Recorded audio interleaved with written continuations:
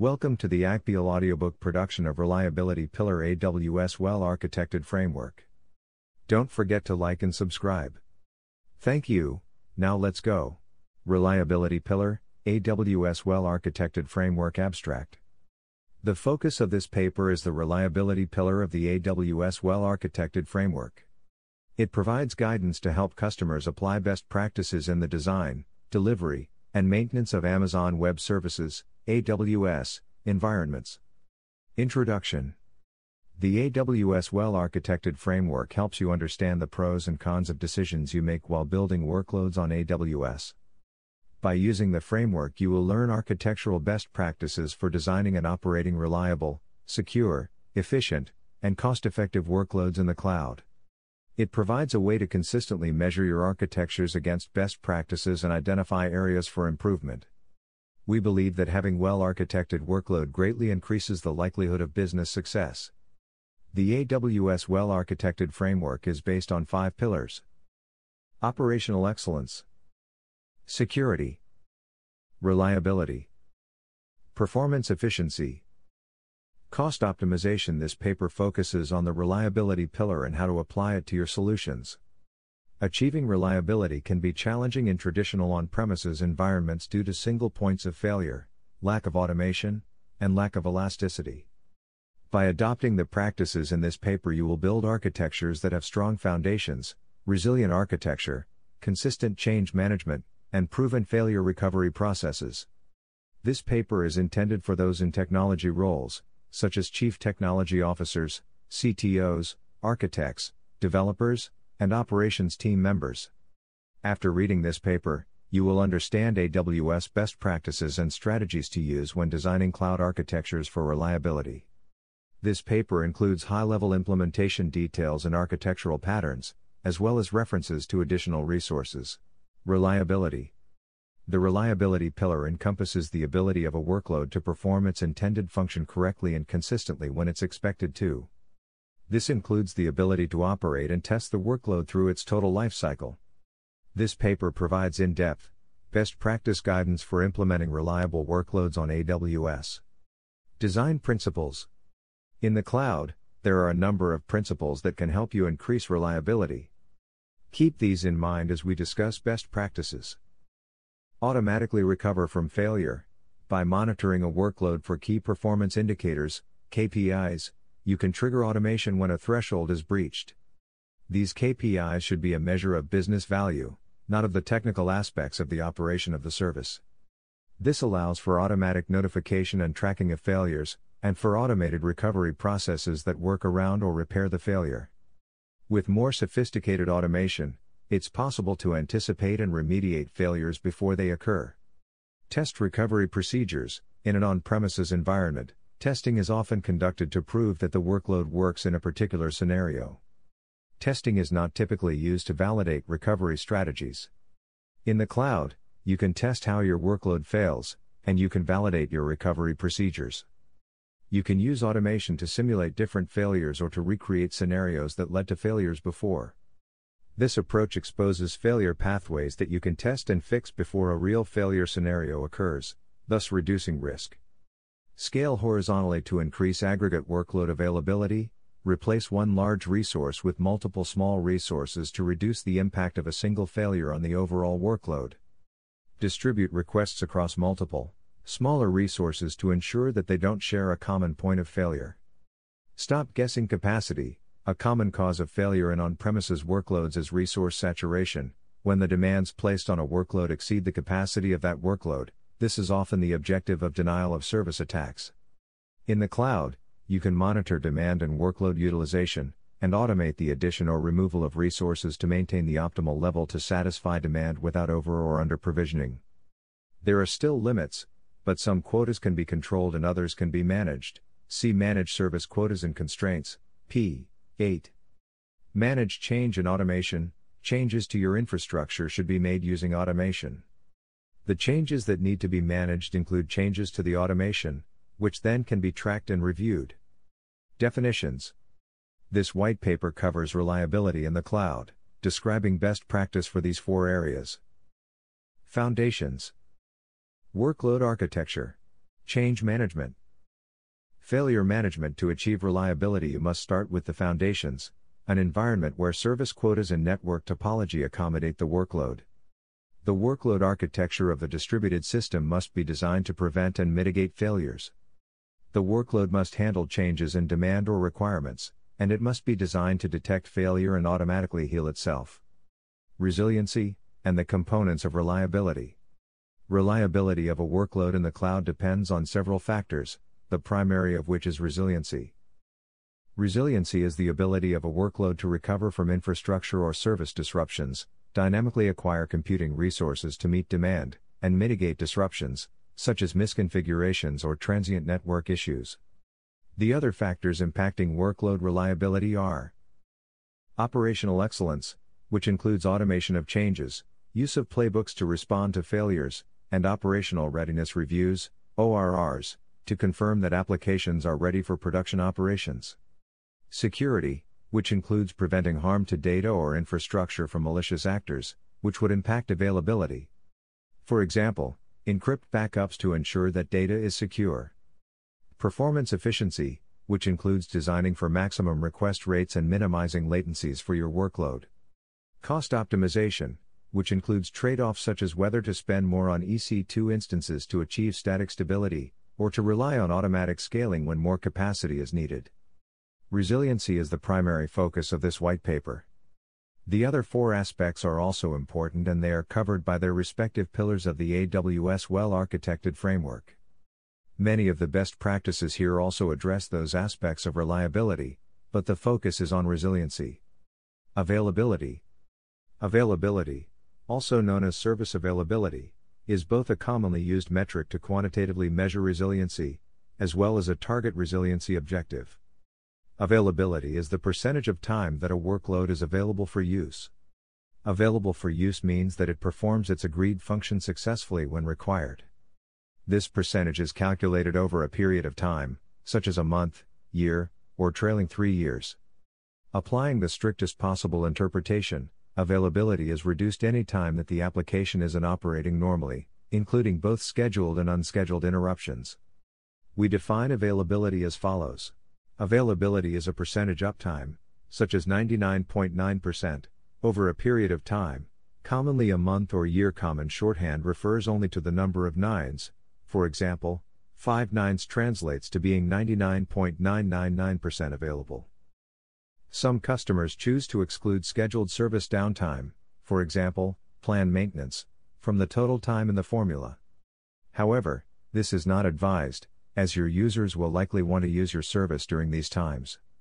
Here is a table of common application availability design goals and the maximum length of time that interruptions can occur within a year while still meeting the goal.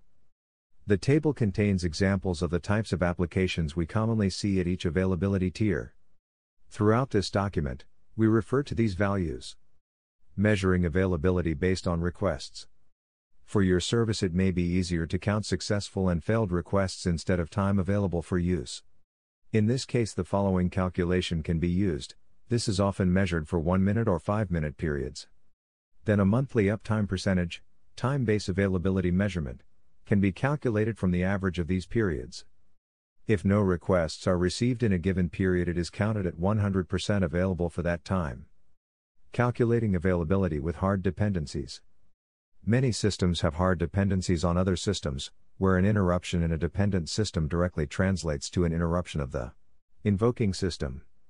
This is opposed to a soft dependency, where a failure of the dependent system is compensated for in the application.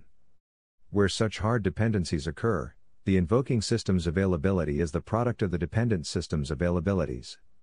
For example, if you have a system designed for 99.99% availability that has a hard dependency on 2 other independent systems that each are designed for 99.99% availability, the workload can theoretically achieve 99.97% availability. It's therefore important to understand your dependencies and their availability design goals as you calculate your own.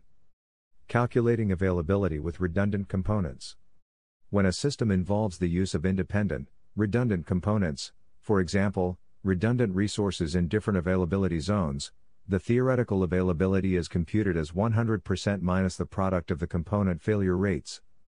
For example, If a system makes use of two independent components, each with an availability of 99.9%, the effective availability of this dependency is 99.9999%. Shortcut calculation: if the availabilities of all components in your calculation consist solely of the digit 9, then you can sum the count of the number of 9's digits to get your answer.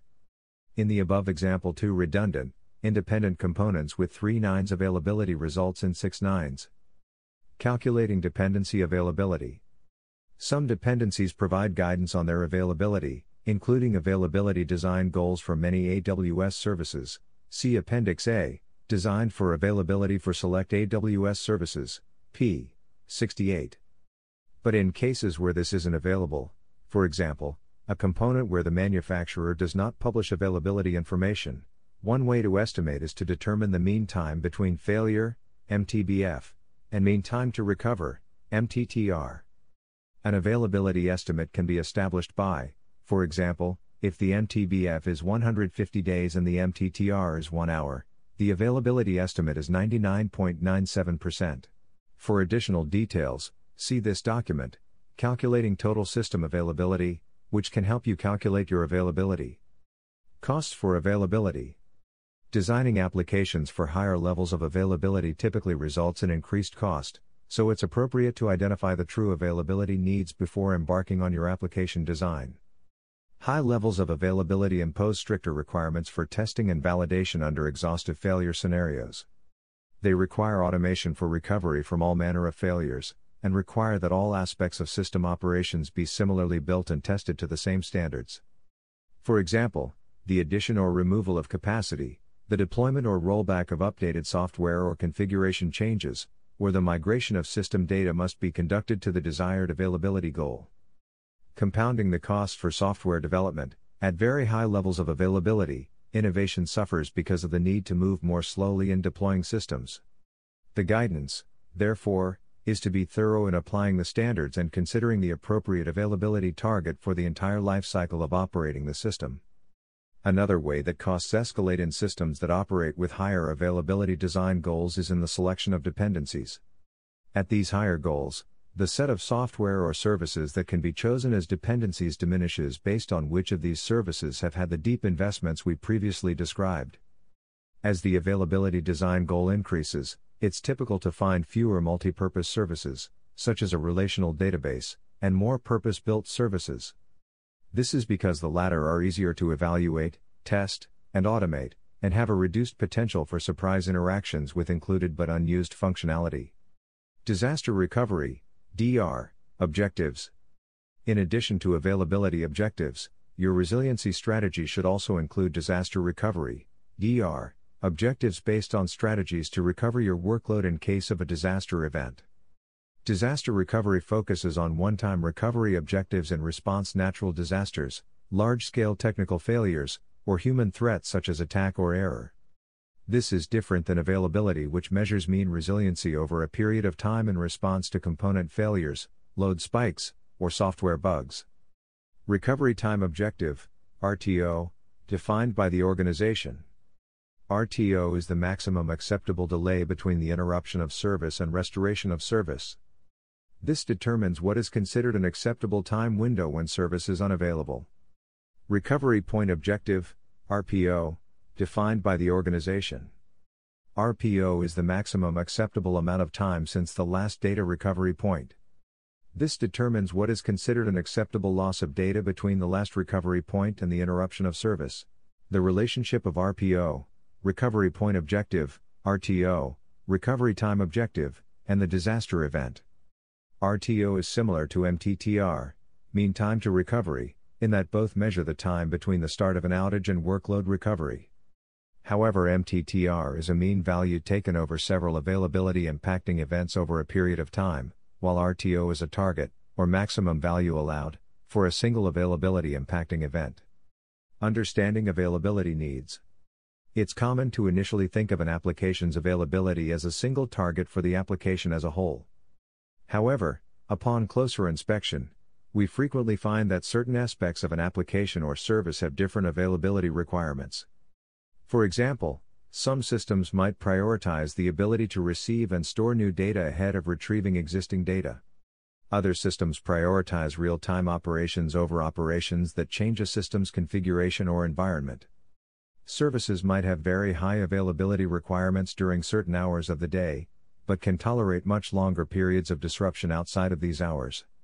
These are a few of the ways that you can decompose a single application into constituent parts, and evaluate the availability requirements for each.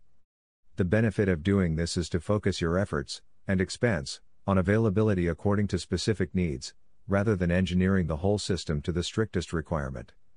Recommendation: critically evaluate the unique aspects to your applications and, where appropriate, differentiate the availability and disaster recovery design goals to reflect the needs of your business. Within AWS, we commonly divide services into the data plane and the control plane. The data plane is responsible for delivering real-time service, while control planes are used to configure the environment. For example, Amazon EC2 instances, Amazon RDS databases, and Amazon DynamoDB table read/write operations are all data plane operations. In contrast, launching new EC2 instances or RDS databases, or adding or changing table metadata in DynamoDB are all considered control plane operations. While high levels of availability are important for all of these capabilities, the data planes typically have higher availability design goals than the control planes. Therefore, workloads with high availability requirements should avoid runtime dependency on control plane operations. Many AWS customers take a similar approach to critically evaluating their applications and identifying subcomponents with different availability needs. Availability design goals are then tailored to the different aspects, and the appropriate work efforts are executed to engineer the system. AWS has significant experience engineering applications with a range of availability design goals, including services with 99.999% or greater availability. AWS Solution Architects, SAs, can help you design appropriately for your availability goals. Involving AWS early in your design process improves our ability to help you meet your availability goals. Planning for availability is not only done before your workload launches. It's also done continuously to refine your design as you gain operational experience, learn from real-world events, and endure failures of different types. You can then apply the appropriate work effort to improve upon your implementation. The availability needs that are required for a workload must be aligned to the business need and criticality. By first defining business criticality framework with defined RTO, RPO, and availability, you can then assess each workload. Such an approach requires that the people involved in implementation of the workload are knowledgeable of the framework, and the impact their workload has on business needs. Foundations. Foundational requirements are those whose scope extends beyond a single workload or project. Before architecting any system, foundational requirements that influence reliability should be in place. For example, you must have sufficient network bandwidth to your data center. In an on-premises environment, these requirements can cause long lead times due to dependencies and therefore must be incorporated during initial planning. With AWS, however, most of these foundational requirements are already incorporated or can be addressed as needed. The cloud is designed to be nearly limitless, so it's the responsibility of AWS to satisfy the requirement for sufficient networking and compute capacity, leaving you free to change resource size and allocations on demand. The following sections explain best practices that focus on these considerations for reliability. Manage service quotas and constraints. For cloud-based workload architectures, there are service quotas, which are also referred to as service limits. These quotas exist to prevent accidentally provisioning more resources than you need and to limit request rates on API operations so as to protect services from abuse. There are also resource constraints, for example, the rate that you can push bits down a fiber optic cable, or the amount of storage on a physical disk. If you are using AWS Marketplace applications, you must understand the limitations of those applications. If you are using third-party web services or software as a service, you must be aware of those limits also. Aware of service quotas and constraints, you are aware of your default quotas and quota increase requests for your workload architecture. You additionally know which resource constraints, such as disk or network, are potentially impactful. Service quotas is an AWS service that helps you manage your quotas for over 100 AWS services from one location. Along with looking up the quota values, You can also request and track quota increases from the Service Quotas console or via the AWS SDK. AWS Trusted Advisor offers a service quotas check that displays your usage and quotas for some aspects of some services. The default service quotas per service are also in the AWS documentation per respective service, for example, see Amazon VPC quotas. Rate limits on throttled APIs are set within the API gateway itself by configuring a usage plan. Other limits that are set as configuration on their respective services include provisioned IOPS, RDS storage allocated, and EBS volume allocations.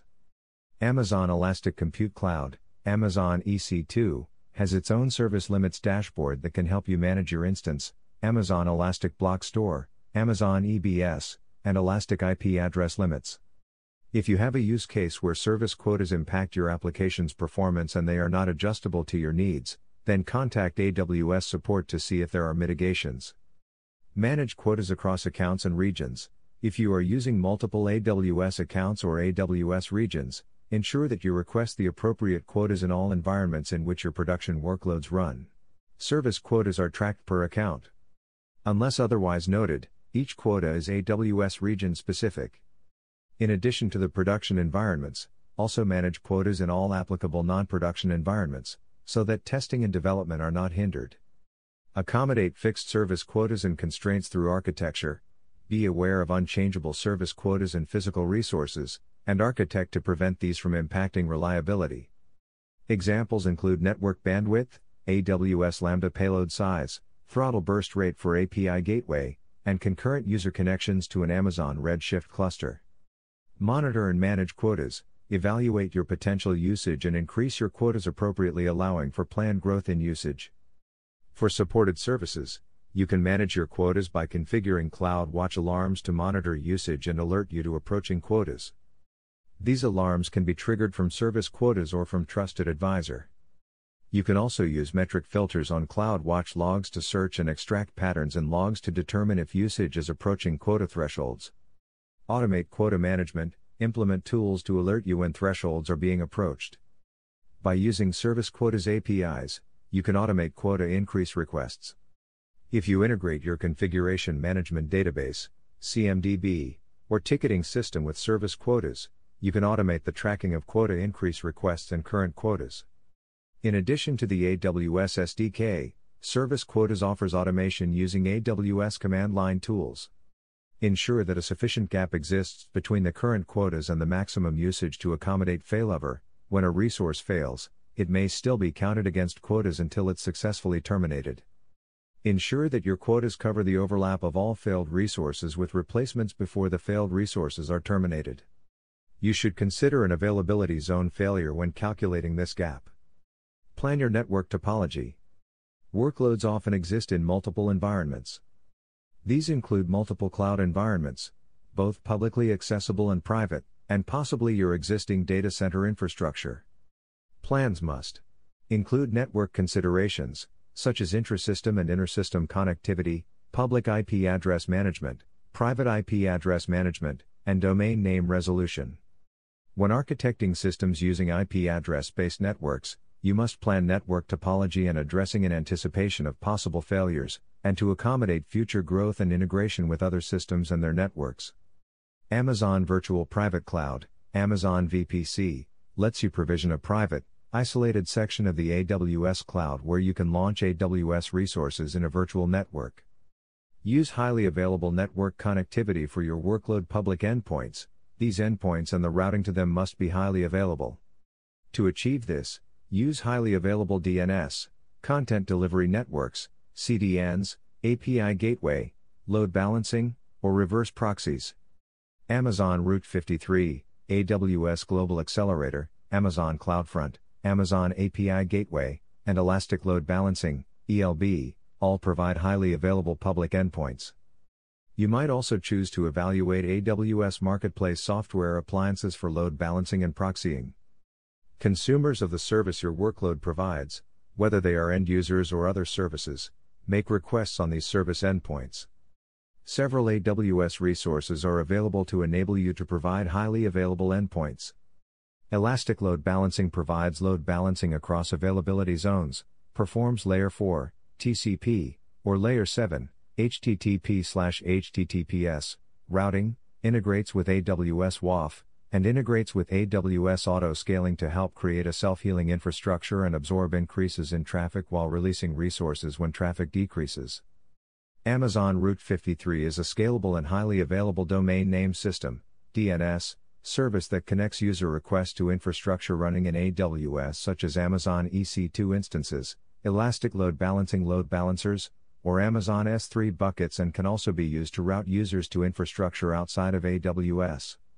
AWS Global Accelerator is a network layer service that you can use to direct traffic to optimal endpoints over the AWS global network. Distributed Denial of Service, DDoS, attacks risk shutting out legitimate traffic and lowering availability for your users. AWS Shield provides automatic protection against these attacks at no extra cost for AWS service endpoints on your workload. You can augment these features with virtual appliances from APN partners and the AWS Marketplace to meet your needs. Provision redundant connectivity between private networks in the cloud and on-premises environments. Use multiple AWS Direct Connect (DX) connections or VPN tunnels between separately deployed private networks. Use multiple DX locations for high availability. If using multiple AWS regions, ensure redundancy in at least two of them. You might want to evaluate AWS Marketplace appliances that terminate VPNs. If you use AWS Marketplace appliances, deploy redundant instances for high availability in different availability zones. AWS Direct Connect is a cloud service that makes it easy to establish a dedicated network connection from your on-premises environment to AWS. Using Direct Connect Gateway, your on-premises data center can be connected to multiple AWS VPCs spread across multiple AWS regions. This redundancy addresses possible failures that impact connectivity resiliency. How are you going to be resilient to failures in your topology? What happens if you misconfigure something and remove connectivity? Will you be able to handle an unexpected increase in traffic/use of your services? Will you be able to absorb an attempted distributed denial of service (DDoS) attack? When connecting your VPC to your on-premises data center via VPN, you should consider the resiliency and bandwidth requirements that you need when you select the vendor and instance size on which you need to run the appliance. If you use a VPN appliance that is not resilient in its implementation, then you should have a redundant connection through a second appliance. For all these scenarios, you need to define an acceptable time to recovery and test to ensure that you can meet those requirements. If you choose to connect your VPC to your data center using a Direct Connect connection and you need this connection to be highly available, have redundant DX connections from each data center. The redundant connection should use a second DX connection from different location than the first. If you have multiple data centers, ensure that the connections terminate at different locations. Use the Direct Connect Resiliency Toolkit to help you set this up. If you choose to fail over to VPN over the internet using AWS VPN, it's important to understand that it supports up to 1.25 Gbps throughput per VPN tunnel, but does not support equal cost multipath, ECMP, for outbound traffic in the case of multiple AWS managed VPN tunnels terminating on the same VGW. We do not recommend that you use AWS managed VPN as a backup for Direct Connect connections unless you can tolerate speeds less than 1 gigabit per second during failover. You can also use VPC endpoints to privately connect your VPC to supported AWS services and VPC endpoint services powered by AWS Private Link without traversing the public internet.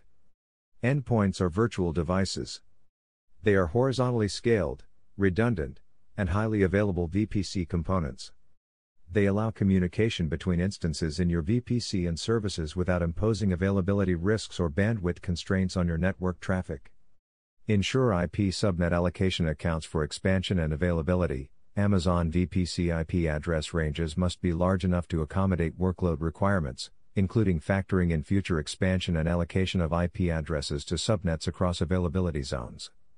This includes load balancers, EC2 instances, and container-based applications.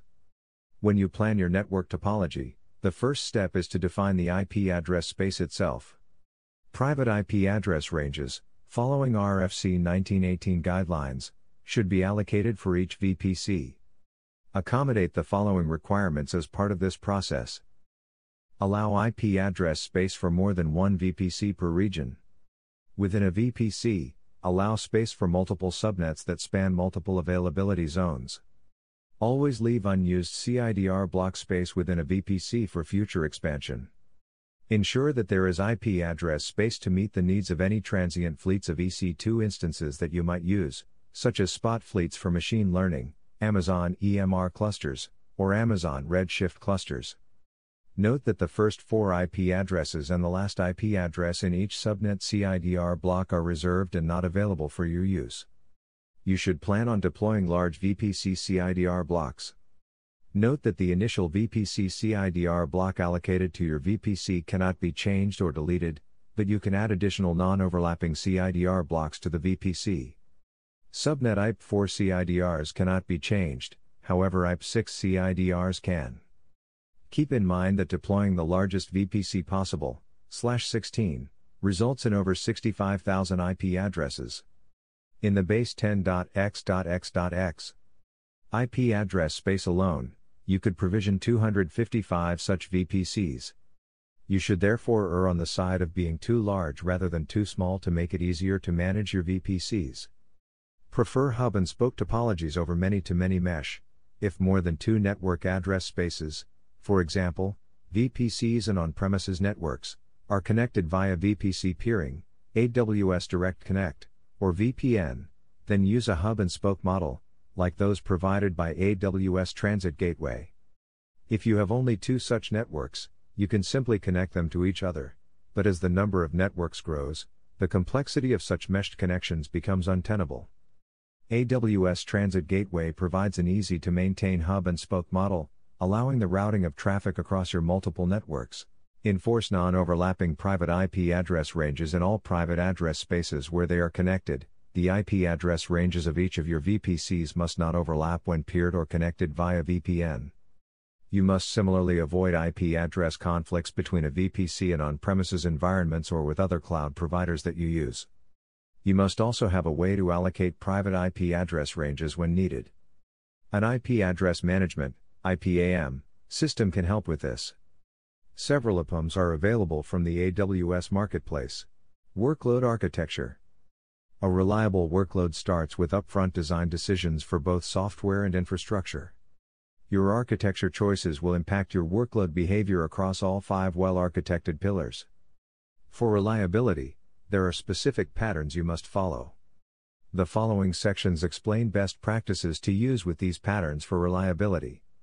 Design your workload service architecture.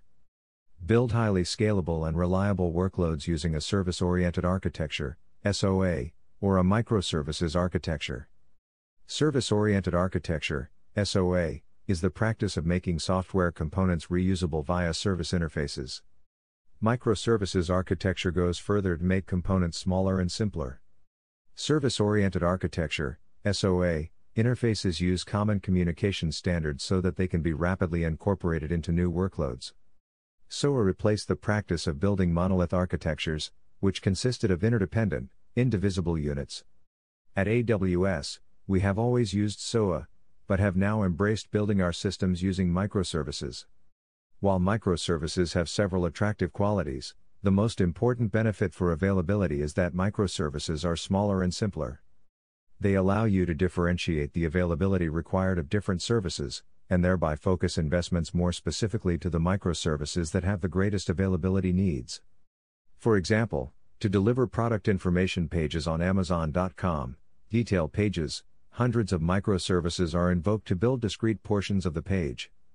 While there are a few services that must be available to provide the price and the product details, the vast majority of content on the page can simply be excluded if the service isn't available. Even such things as photos and reviews are not required to provide an experience where a customer can buy a product.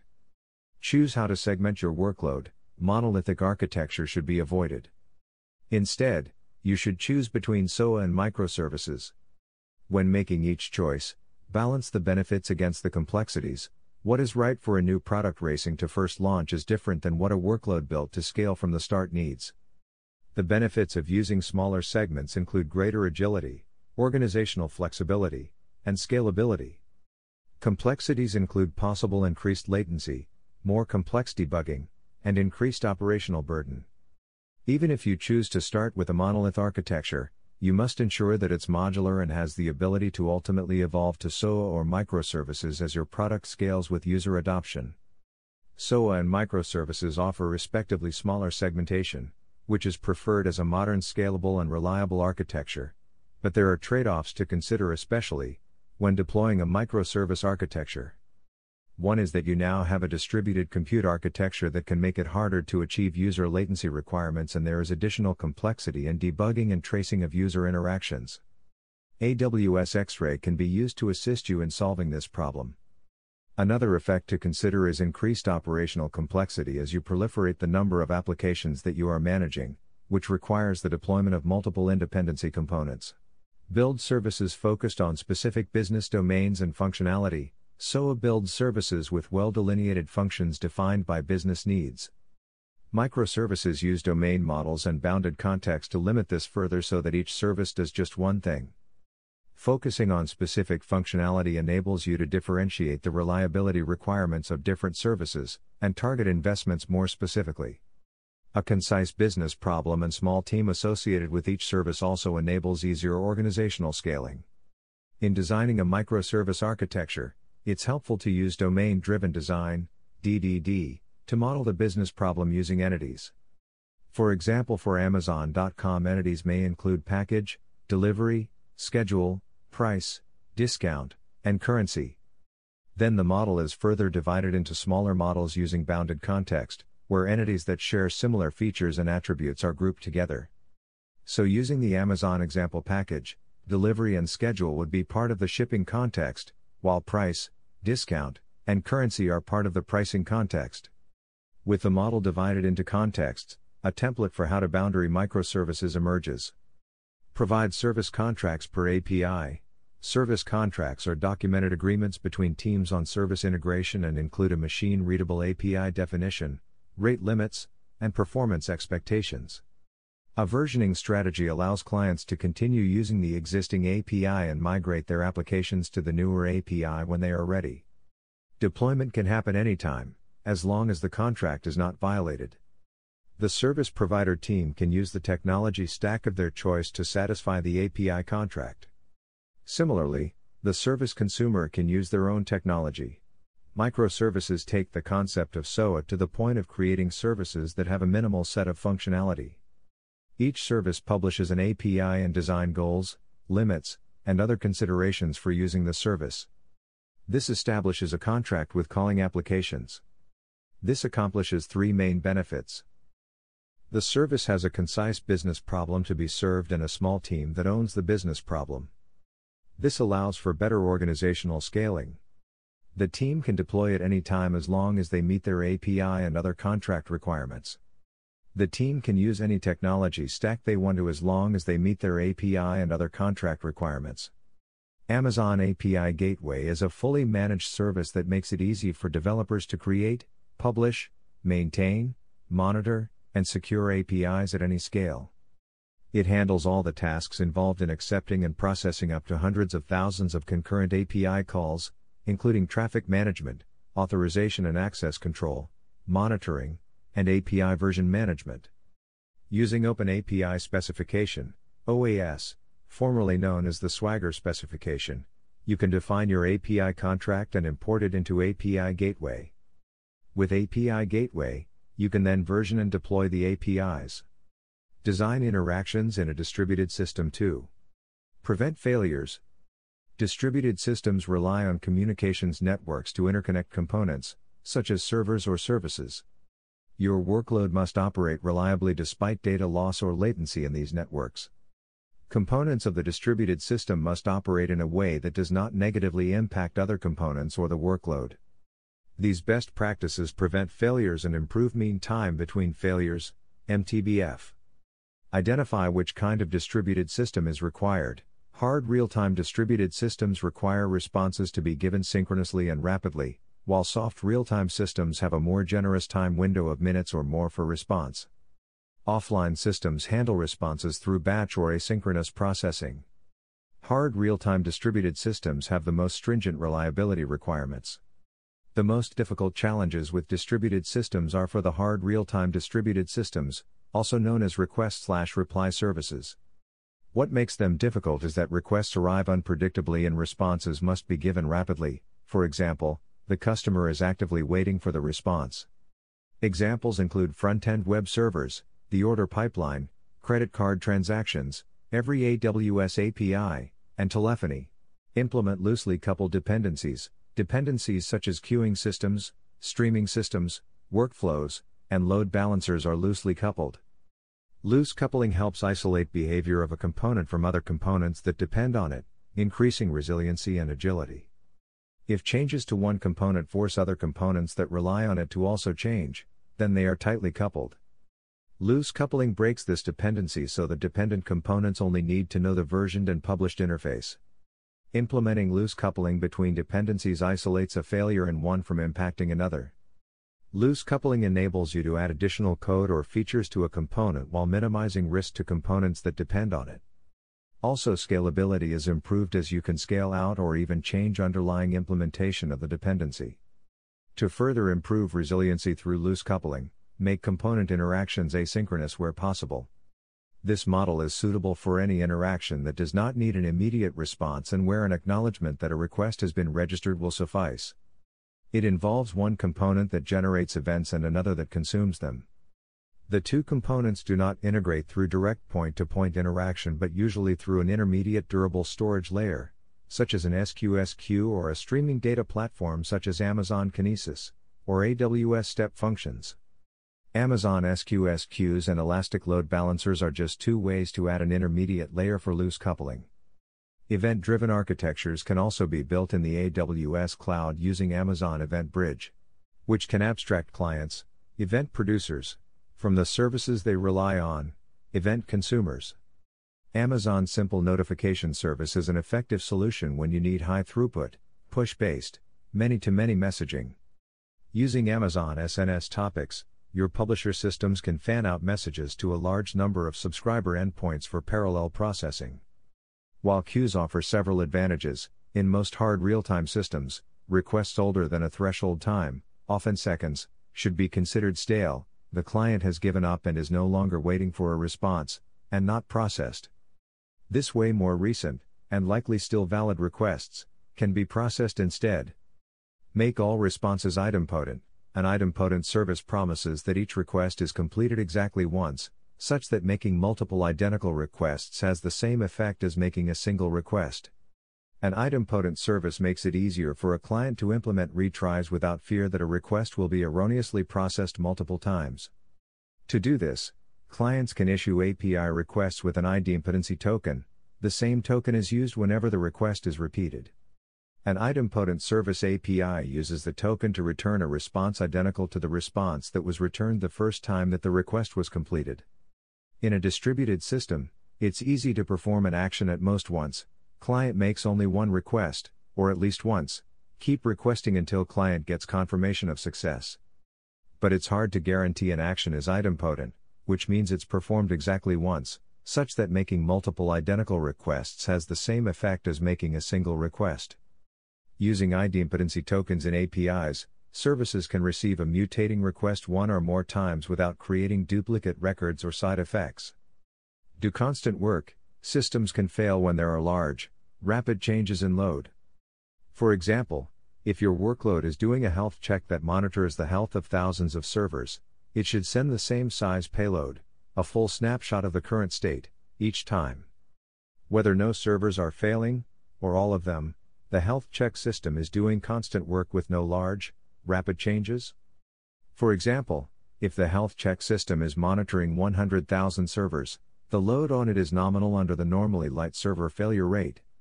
However, if a major event makes half of those servers unhealthy, then the health check system would be overwhelmed trying to update notification systems and communicate state to its clients. So instead, the health check system should send the full snapshot of the current state each time. 100,000 server health states, each represented by a bit, would only be a 12.5 kilobyte payload.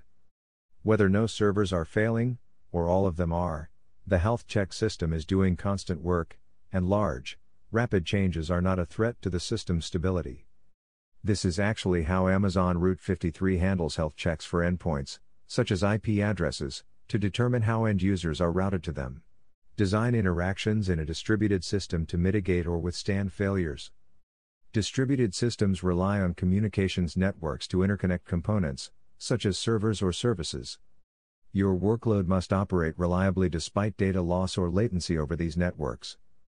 Components of the distributed system must operate in a way that does not negatively impact other components or the workload. These best practices enable workloads to withstand stresses or failures, more quickly recover from them, and mitigate the impact of such impairments. The result is improved mean time to recovery, MTTR. These best practices prevent failures and improve mean time between failures, MTBF. Implement graceful degradation to transform applicable hard dependencies into soft dependencies. When a component's dependencies are unhealthy, the component itself can still function, although in a degraded manner. For example, when a dependency call fails, instead use a predetermined static response. Figure 5, Service C fails when called from Service B. Service B returns a degraded response to Service A. When Service B calls Service C, it received an error or timeout from it. Service B, lacking a response from Service C, and the data it contains, instead returns what it can. This can be the last cached good value, or Service B can substitute a predetermined static response for what it would have received from Service C. It can then return a degraded response to its caller, Service A. Without this static response, the failure in Service C would cascade through Service B to Service A, resulting in a loss of availability. As per the multiplicative factor in the availability equation for hard dependencies, see calculating availability with hard dependencies, P4, any drop in the availability of C seriously impacts effective availability of B. By returning the static response, Service B mitigates the failure in C and, although degraded, makes Service C's availability look like 100% availability, assuming it reliably returns the static response under error conditions. Note that the static response is a simple alternative to returning an error, and is not an attempt to recompute the response using different means.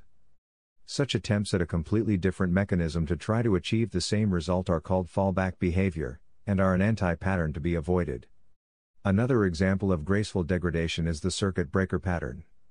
Retry strategies should be used when the failure is transient. When this is not the case, and the operation is likely to fail, the circuit breaker pattern prevents the client from performing a request that is likely to fail. When requests are being processed normally, the circuit breaker is closed and requests flow through. When the remote system begins returning errors or exhibits high latency, the circuit breaker opens and the dependency is ignored or results are replaced with more simply obtained but less comprehensive responses, which might simply be a response cache. Periodically, the system attempts to call the dependency to determine if it has recovered. When that occurs, the circuit breaker is closed. In addition to the closed and open states shown in the diagram, after a configurable period of time in the open state, the circuit breaker can transition to half open. In this state, it periodically attempts to call the service at a much lower rate than normal. This probe is used to check the health of the service. After a number of successes in half-open state, the circuit breaker transitions to closed, and normal requests resume. Throttle requests. This is a mitigation pattern to respond to an unexpected increase in demand. Some requests are honored, but those over a defined limit are rejected and return a message indicating they have been throttled. The expectation on clients is that they will back off and abandon the request or try again at a slower rate. Your services should be designed to a known capacity of requests that each node or cell can process. This can be established through load testing. You then need to track the arrival rate of requests, and if the temporary arrival rate exceeds this limit, the appropriate response is to signal that the request has been throttled. This allows the user to retry, potentially to a different node/cell that might have available capacity. Amazon API Gateway provides methods for throttling requests. Amazon SQS and Amazon Kinesis can buffer requests, smoothing out request rate and alleviate the need for throttling for requests that can be addressed asynchronously. Control and limit retry calls. Use exponential backoff to retry after progressively longer intervals. Introduce jitter to randomize those retry intervals, and limit the maximum number of retries. Typical components in a distributed software system include servers, load balancers, databases, and DNS servers. In operation, and subject to failures, any of these can start generating errors. The default technique for dealing with errors is to implement retries on the client side. This technique increases the reliability and availability of the application. However, at scale, and if clients attempt to retry the failed operation as soon as an error occurs, the network can quickly become saturated with new and retired requests, each competing for network bandwidth. This can result in a retry storm, which will reduce availability of the service. This pattern might continue until a full system failure occurs. To avoid such scenarios, backoff algorithms such as the common exponential backoff should be used. Exponential backoff algorithms gradually decrease the rate at which retries are performed, thus avoiding network congestion. Many SDKs and software libraries, including those from AWS, implement a version of these algorithms. However, never assume a backoff algorithm exists, always test and verify this to be the case. Simple backoff alone is not enough because in distributed systems all clients may backoff simultaneously, creating clusters of retry calls. Mark Brooker in his blog post Exponential Backoff and Jitter explains how to modify the wait function in the exponential backoff to prevent clusters of retry calls. The solution is to add jitter in the wait function. To avoid retrying for too long, implementations should cap the backoff to a maximum value. Finally, it's important to configure a maximum number of retries or elapsed time, after which retrying will simply fail. AWS SDKs implement this by default, and it can be configured. For services lower in the stack, a maximum retry limit of 0 or 1 will limit risk yet still be effective as retries are delegated to services higher in the stack. Fail fast and limit queues. If the workload is unable to respond successfully to a request, then fail fast. This allows the releasing of resources associated with a request, and permits the service to recover if it's running out of resources. If the workload is able to respond successfully but the rate of requests is too high, then use a queue to buffer requests instead. However, do not allow long queues that can result in serving stale requests that the client has already given up on. This best practice applies to the server side, or receiver, of the request. Be aware that queues can be created at multiple levels of a system, and can seriously impede the ability to quickly recover as older stale requests, that no longer need a response, are processed before newer requests in need of a response. Be aware of places where queues exist. They often hide in workflows or in work that's recorded to a database. Set client timeouts, set timeouts appropriately, verify them systematically, and do not rely on default values as they are generally set too high. This best practice applies to the client side, or sender, of the request.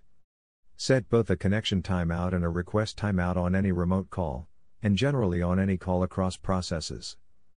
Many frameworks offer built-in timeout capabilities, but be careful as many have default values that are infinite or too high. A value that is too high reduces the usefulness of the timeout because resources continue to be consumed while the client waits for the timeout to occur. A too low value can generate increased traffic on the back end and increased latency because too many requests are retried. In some cases, this can lead to complete outages because all requests are being retried. To learn more about how Amazon use timeouts, retries, and backoff with jitter, refer to the Builders Library, Timeouts, Retries, and Backoff with Jitter. Make services stateless where possible. Services should either not require state, or should offload state such that between different client requests, there is no dependence on locally stored data on disk or in memory. This enables servers to be replaced at will without causing an availability impact. Amazon ElastiCache or Amazon DynamoDB are good destinations for offloaded state. When users or services interact with an application, they often perform a series of interactions that form a session. A session is unique data for users that persists between requests while they use the application. A stateless application is an application that does not need knowledge of previous interactions and does not store session information. Once designed to be stateless, you can then use serverless compute platforms, such as AWS Lambda or AWS Fargate.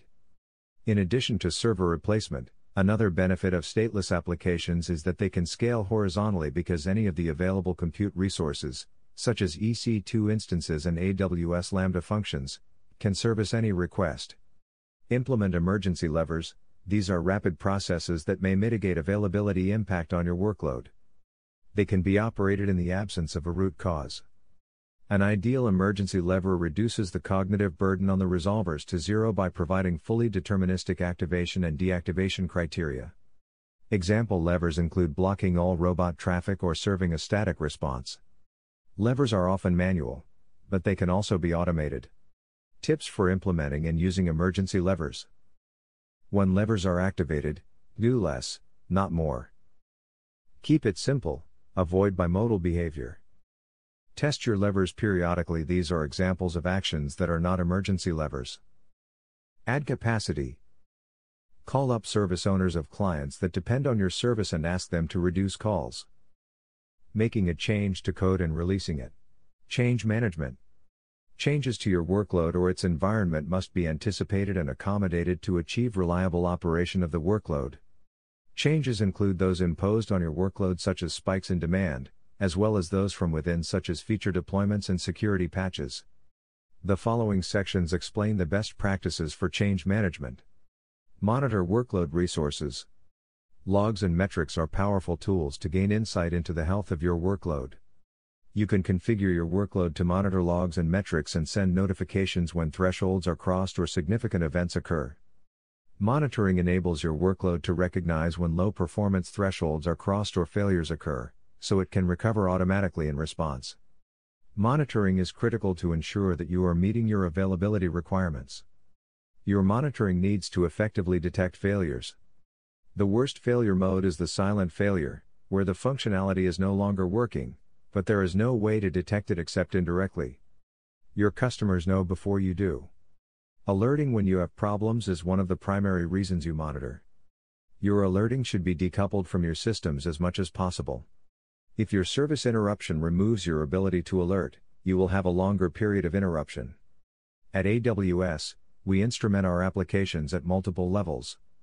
We record latency, error rates, and availability for each request, for all dependencies, and for key operations within the process.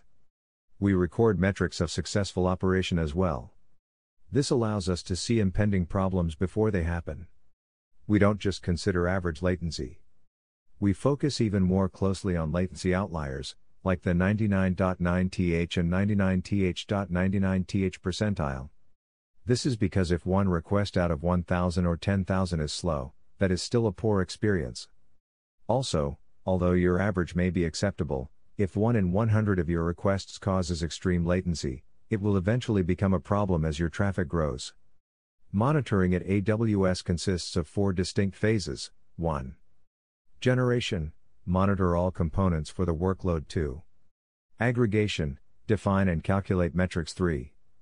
Real-time processing and alarming. Send notifications and automate responses. 4. Storage and analytics generation. Monitor all components for the workload. Monitor the components of the workload with Amazon CloudWatch or third-party tools. Monitor AWS services with AWS Personal Health Dashboard.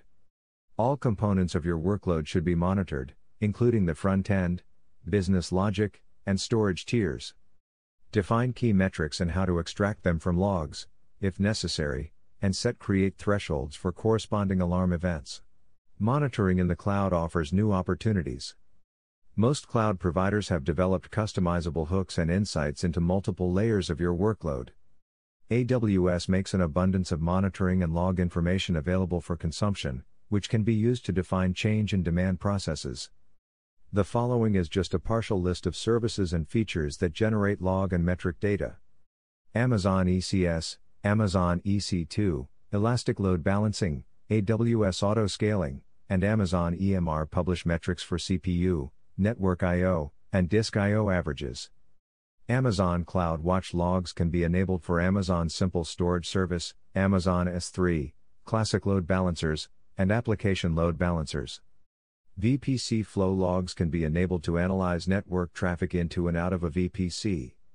AWS CloudTrail logs AWS account activity, including actions taken through the AWS Management Console, AWS SDKs, command line tools.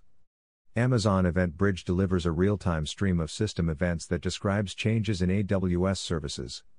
AWS provides tooling to collect operating system level logs and stream them into CloudWatch logs. Custom Amazon CloudWatch metrics can be used for metrics of any dimension. Amazon ECS and AWS Lambda stream log data to CloudWatch logs. AWS AI and ML services, such as Amazon Rekognition, Amazon Lex, and Amazon Polly, provide metrics for successful and unsuccessful requests. AWS IoT provides metrics for number of rule executions as well as specific success and failure metrics around the rules. Amazon API Gateway provides metrics for number of requests, erroneous requests, and latency for your APIs. AWS Personal Health Dashboard gives you a personalized view into the performance and availability of the AWS services underlying your AWS resources. In addition, monitor all of your external endpoints from remote locations to ensure that they are independent of your base implementation. This active monitoring can be done with synthetic transactions, sometimes referred to as user canaries, but not to be confused with canary deployments, which periodically execute some number of common tasks performed by consumers of the application. Keep these short in duration and be sure not to overload your workflow during testing. Amazon CloudWatch Synthetics enables you to create canaries to monitor your endpoints and APIs. You can also combine the synthetic canary client nodes with AWS X-Ray Console to pinpoint which synthetic canaries are experiencing issues with errors, faults, or throttling rates for the selected time frame. Aggregation: define and calculate metrics, store log data and apply filters where necessary to calculate metrics, such as counts of a specific log event, or latency calculated from log event timestamps. Amazon CloudWatch and Amazon S3 serve as the primary aggregation and storage layers. For some services, like AWS Auto Scaling and Elastic Load Balancing, default metrics are provided out the box for CPU load or average request latency across a cluster or instance. For streaming services, like VPC Flow Logs and AWS CloudTrail, event data is forwarded to CloudWatch logs and you need to define and apply metrics filters to extract metrics from the event data. This gives you time series data, which can serve as inputs to CloudWatch alarms that you define to trigger alerts. Real-time processing and alarming: send notifications, organizations that need to know receive notifications when significant events occur. Alerts can also be sent to Amazon Simple Notification Service, Amazon SNS, topics, and then pushed to any number of subscribers. For example, Amazon SNS can forward alerts to an email alias so that technical staff can respond.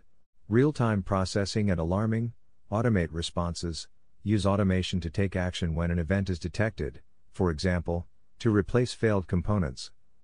Alerts can trigger AWS auto-scaling events, so that clusters react to changes in demand. Alerts can be sent to Amazon Simple Queue Service, Amazon SQS, which can serve as an integration point for third-party ticket systems. AWS Lambda can also subscribe to alerts, providing users an asynchronous serverless model that reacts to change dynamically. AWS Config continuously monitors and records your AWS resource configurations, and can trigger AWS Systems Manager automation to remediate issues.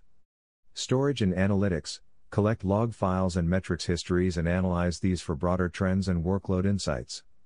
Amazon CloudWatch Logs Insights supports a simple yet powerful query language that you can use to analyze log data. Amazon CloudWatch Logs also supports subscriptions that allow data to flow seamlessly to Amazon S3, where you can use or Amazon Athena to query the data. It supports queries on a large array of formats. For more information, see supported SAR day and data formats in the Amazon Athena user guide. For analysis of huge log file sets, you can run an Amazon EMR cluster to run petabyte scale analyses. There are a number of tools provided by partners and third parties that allow for aggregation, processing, storage, and analytics. These tools include New Relic, Splunk, Loggly, Logstash, Cloud Health, and Nagios.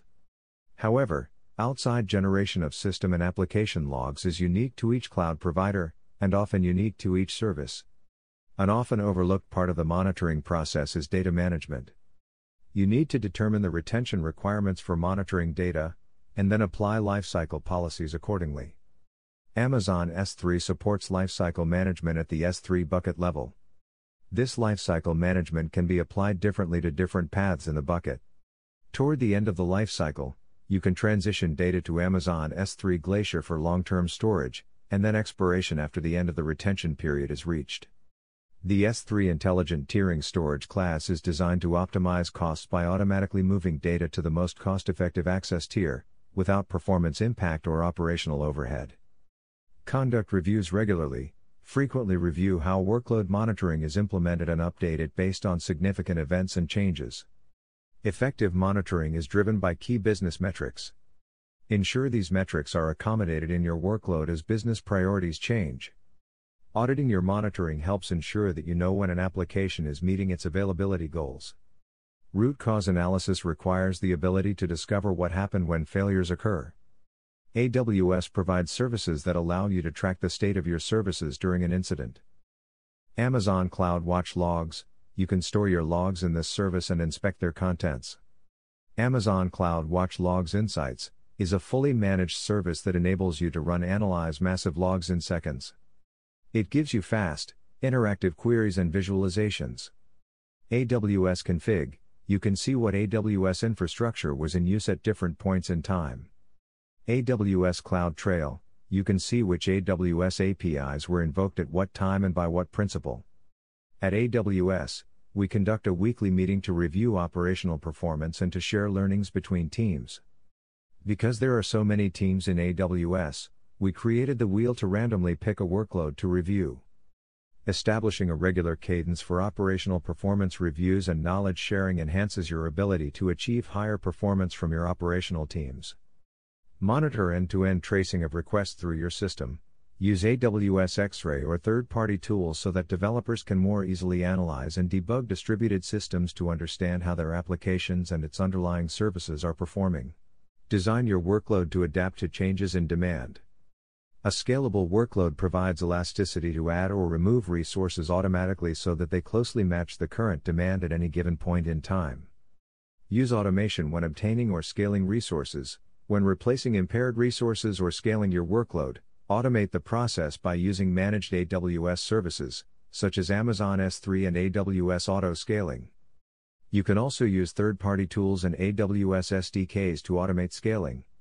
Managed AWS services include Amazon S3, Amazon CloudFront, AWS Auto Scaling, AWS Lambda, Amazon DynamoDB, AWS Fargate, and Amazon Route 53. AWS Auto Scaling lets you detect and replace impaired instances. It also lets you build scaling plans for resources including Amazon EC2 instances and Spot fleets, Amazon ECS tasks, Amazon DynamoDB tables and indexes, and Amazon Aurora replicas. When scaling EC2 instances or Amazon ECS containers hosted on EC2 instances, ensure that you use multiple availability zones, preferably at least 3, and add or remove capacity to maintain balance across these availability zones. When using AWS Lambda, they scale automatically. Every time an event notification is received for your function, AWS Lambda quickly locates free capacity within its compute fleet and runs your code up to the allocated concurrency. You need to ensure that the necessary concurrency is configured on the specific Lambda, and in your service quotas. Amazon S3 automatically scales to handle high request rates. For example, your application can achieve at least 3,500 put/copy/post/delete or 5,500 get/head requests per second per prefix in a bucket. There are no limits to the number of prefixes in a bucket. You can increase your read or write performance by parallelizing reads. For example, if you create 10 prefixes in an Amazon S3 bucket to parallelize reads, you could scale your read performance to 55,000 read requests per second. Configure and use Amazon CloudFront or a trusted content delivery network. A content delivery network, CDN, can provide faster end-user response times and can serve requests for content that may cause unnecessary scaling of your workloads. Obtain resources upon detection of impairment to a workload, scale resources reactively when necessary if availability is impacted, so as to restore workload availability. You first must configure health checks and the criteria on these checks to indicate when availability is impacted by lack of resources. Then either notify the appropriate personnel to manually scale the resource, or trigger automation to automatically scale it. Scale can be manually adjusted for your workload, for example, changing the number of EC2 instances in an auto-scaling group or modifying throughput of a DynamoDB table can be done through the console or AWS CLI. However, automation should be used whenever possible. See use automation when scaling a workload up or down. Obtain resources upon detection that more resources are needed for a workload. Scale resources proactively to meet demand and avoid availability impact. Many AWS services automatically scale to meet demand. See use automation when scaling a workload up or down. If using EC2 instances or Amazon ECS clusters, you can configure automatic scaling of these to occur based on usage metrics that correspond to demand for your workload. For Amazon EC2, average CPU utilization, load balancer request count, or network bandwidth can be used to scale out, or scale in, EC2 instances. For Amazon ECS, average CPU utilization, load balancer request count, and memory utilization can be used to scale hour, or scale in, ECS tasks. Using target auto-scaling on AWS, the autoscaler acts like a household thermostat, adding or removing resources to maintain the target value, for example, 70% CPU utilization, that you specify. AWS auto-scaling can also do predictive auto-scaling, which uses machine learning to analyze each resource's historical workload and regularly forecasts the future load for the next 2 days. Little's Law helps calculate how many instances of compute, EC2 instances, concurrent Lambda functions, etc. that you need. L equals lambda W. L equals number of instances, or mean concurrency in the system. Lambda equals mean rate at which requests arrive, rec per second. W equals mean time that each request spends in the system, second. For example, at 100 RPS, if each request takes half a second to process, you will need 50 instances to keep up with demand. Load test your workload. Adopt a load testing methodology to measure if scaling activity will meet workload requirements. It's important to perform sustained load testing. Load tests should discover the breaking point and test performance of your workload.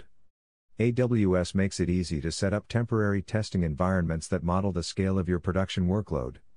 In the cloud, you can create a production scale test environment on demand, complete your testing, and then decommission the resources.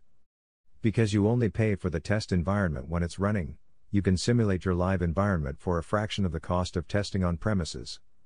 Load testing in production should also be considered as part of game days where the production system is stressed, during hours of lower customer usage, with all personnel on hand to interpret results and address any problems that arise.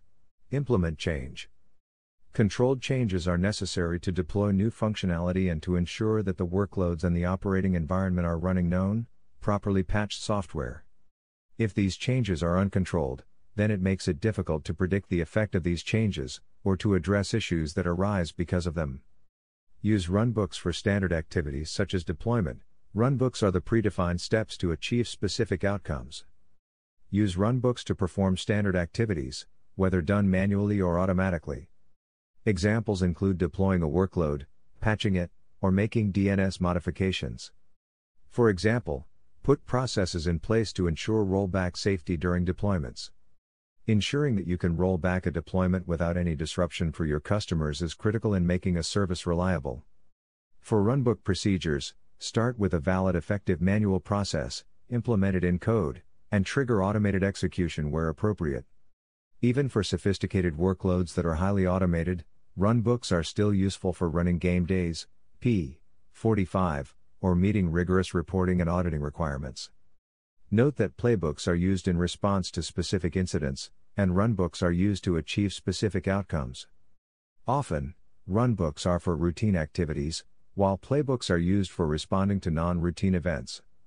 Integrate functional testing as part of your deployment. Functional tests are run as part of automated deployment. If success criteria are not met, the pipeline is halted or rolled back. These tests are run in a pre-production environment, which is staged prior to production in the pipeline. Ideally, this is done as part of a deployment pipeline. Integrate resiliency testing as part of your deployment.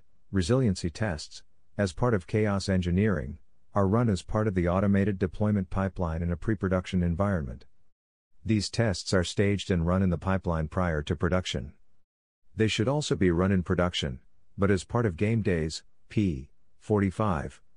Deploy using immutable infrastructure.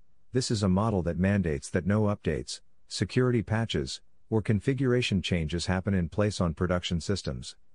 When a change is needed, the architecture is built onto new infrastructure and deployed into production. The most common implementation of the immutable infrastructure paradigm is the immutable server. This means that if a server needs an update or a fix, new servers are deployed instead of updating the ones already in use. So, instead of logging into the server via SSH and updating the software version, every change in the application starts with a software push to the code repository, for example, git push. Since changes are not allowed in immutable infrastructure, you can be sure about the state of the deployed system.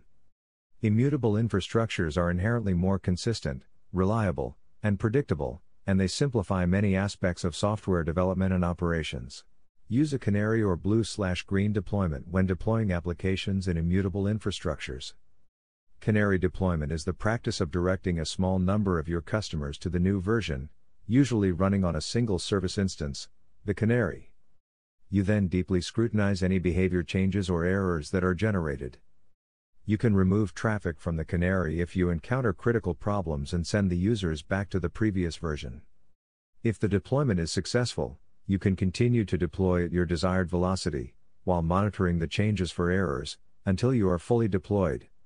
AWS Code Deploy can be configured with a deployment configuration that will enable a canary deployment. Blue/green deployment is similar to the canary deployment except that a full fleet of the application is deployed in parallel. You alternate your deployments across the two stacks, blue and green. Once again, you can send traffic to the new version, and fall back to the old version if you see problems with the deployment. Commonly all traffic is switched at once, however you can also use fractions of your traffic to each version to dial up the adoption of the new version using the weighted DNS routing capabilities of Amazon Route 53. AWS Code Deploy and AWS Elastic Beanstalk can be configured with a deployment configuration that will enable a blue/green deployment. Benefits of immutable infrastructure. Reduction in configuration drifts. By frequently replacing servers from a base, known and version-controlled configuration, the infrastructure is reset to a known state, avoiding configuration drifts. Simplified deployments. Deployments are simplified because they don't need to support upgrades. Upgrades are just new deployments. Reliable atomic deployments. Deployments either complete successfully, or nothing changes. It gives more trust in the deployment process. Safer deployments with fast rollback and recovery processes. Deployments are safer because the previous working version is not changed. You can roll back to it if errors are detected. Consistent testing and debugging environments. Since all servers use the same image, there are no differences between environments. One build is deployed to multiple environments. It also prevents inconsistent environments and simplifies testing and debugging. Increased scalability. Since servers use a base image, are consistent, and repeatable, automatic scaling is trivial. Simplified toolchain. The toolchain is simplified since you can get rid of configuration management tools managing production software upgrades. No extra tools or agents are installed on servers. Changes are made to the base image, tested, and rolled out. Increased security. By denying all changes to servers, you can disable SSH on instances and remove keys. This reduces the attack vector, improving your organization's security posture. Deploy changes with automation. Deployments and patching are automated to eliminate negative impact. Making changes to production systems is one of the largest risk areas for many organizations. We consider deployments a first-class problem to be solved alongside the business problems that the software addresses. Today, this means the use of automation wherever practical in operations, including testing and deploying changes, adding or removing capacity, and migrating data. AWS Code Pipeline lets you manage the steps required to release your workload.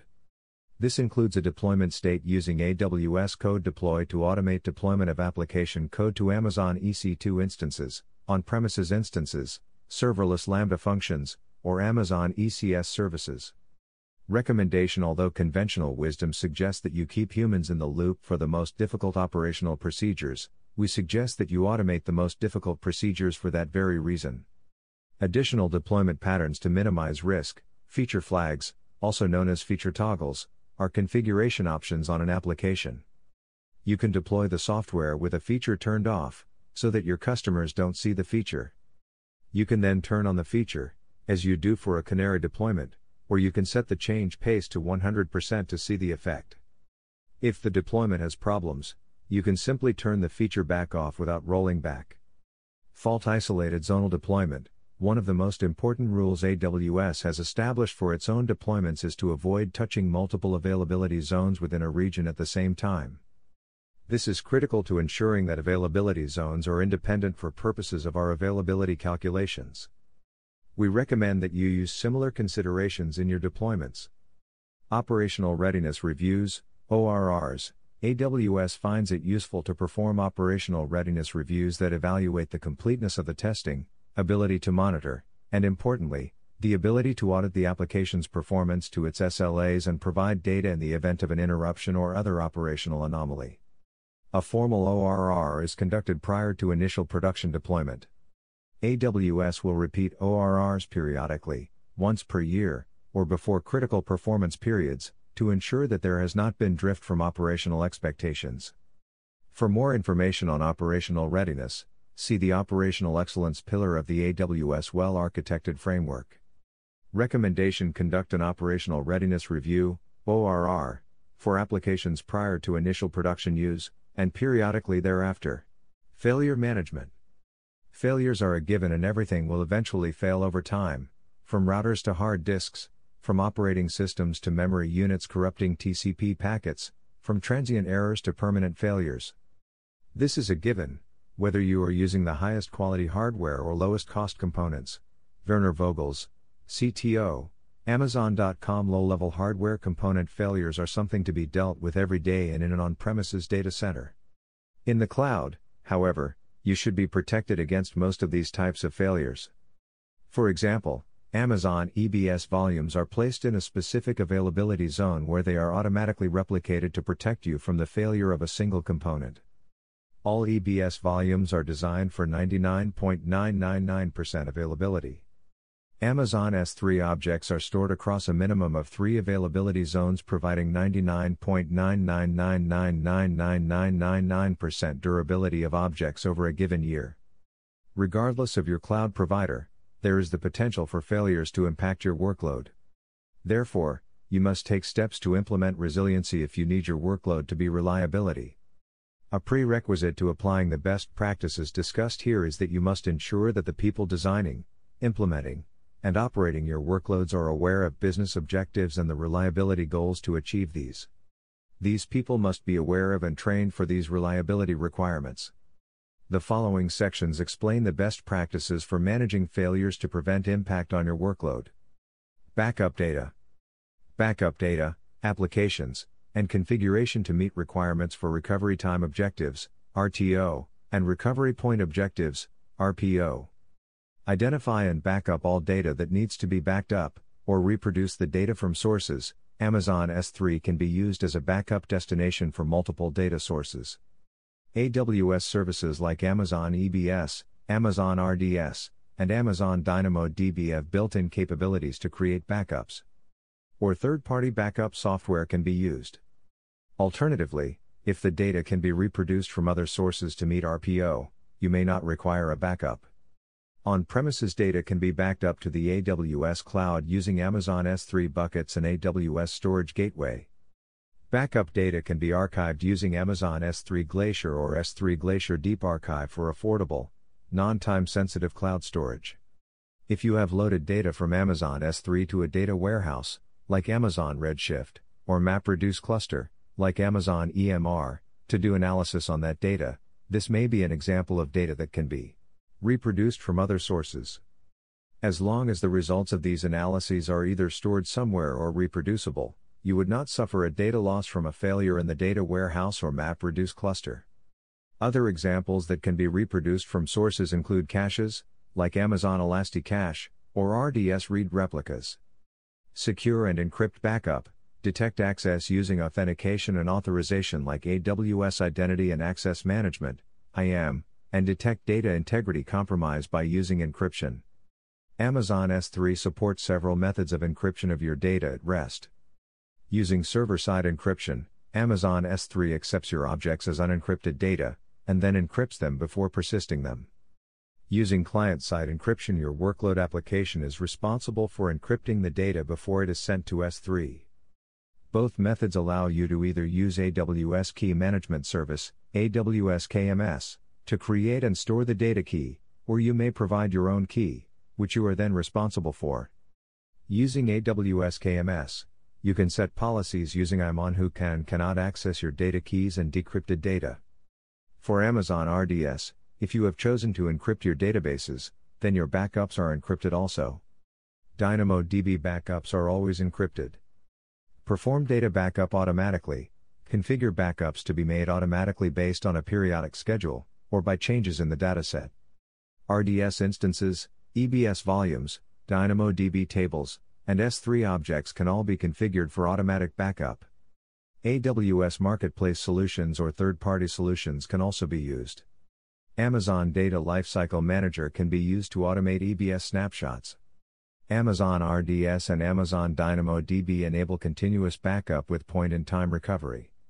Amazon S3 versioning, once enabled, is automatic. For a centralized view of your backup automation and history, AWS Backup provides a fully managed, policy-based backup solution. It centralizes and automates the backup of data across multiple AWS services in the cloud as well as on premises using the AWS Storage Gateway. In addition to versioning, Amazon S3 features replication. The entire S3 bucket can be automatically replicated to another bucket in a different AWS region. Perform periodic recovery of the data to verify backup integrity and processes.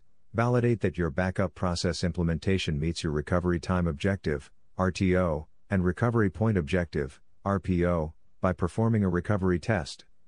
Using AWS, you can stand up a testing environment and restore your backups there to assess RTO and RPO capabilities, and run tests on data content and integrity. Additionally, Amazon RDS and Amazon DynamoDB allow point-in-time recovery, PITR. Using continuous backup, you are able to restore your dataset to the state it was in at a specified date and time. Use fault isolation to protect your workload. Fault-isolated boundaries limit the effect of a failure within a workload to a limited number of components. Components outside of the boundary are unaffected by the failure. Using multiple fault-isolated boundaries, you can limit the impact on your workload. Deploy the workload to multiple locations. Distribute workload data and resources across multiple availability zones or, where necessary, across AWS regions. These locations can be as diverse as required. One of the bedrock principles for service design in AWS is the avoidance of single points of failure in underlying physical infrastructure. This motivates us to build software and systems that use multiple availability zones and are resilient to failure of a single zone. Similarly, systems are built to be resilient to failure of a single compute node, single storage volume, or single instance of a database. When building a system that relies on redundant components, it's important to ensure that the components operate independently, and in the case of AWS regions, autonomously. The benefits achieved from theoretical availability calculations with redundant components are only valid if this holds true. Availability zones, AZs. AWS regions are composed of multiple availability zones that are designed to be independent of each other. Each availability zone is separated by a meaningful physical distance from other zones to avoid correlated failure scenarios due to environmental hazards like fires, floods, and tornadoes. Each availability zone also has independent physical infrastructure, dedicated connections to utility power, standalone backup power sources, independent mechanical services, and independent network connectivity within and beyond the availability zone. This design limits faults in any of these systems to just the one affected AZ. Despite being geographically separated, availability zones are located in the same regional area, which enables high throughput, low latency networking. The entire AWS region, across all availability zones, consisting of multiple physically independent data centers, can be treated as a single logical deployment target for your workload, including the ability to synchronously replicate data, for example, between databases. This allows you to use availability zones in an active/active or active/standby configuration. Availability zones are independent, and therefore workload availability is increased when the workload is architected to use multiple zones. Some AWS services, including the Amazon EC2 instance data plane, are deployed as strictly zonal services where they have shared fate with the availability zone they are in. Amazon EC2 instance and the other OSes will however be unaffected and continue to function. Similarly, if a failure in an availability zone causes an Amazon Aurora database to fail, a read replica Aurora instance in an unaffected OS can be automatically promoted to primary. Regional AWS services, like Amazon DynamoDB on the other hand, internally use multiple availability zones in an active/active configuration to achieve the availability design goals for that service, without you needing to configure OS placement.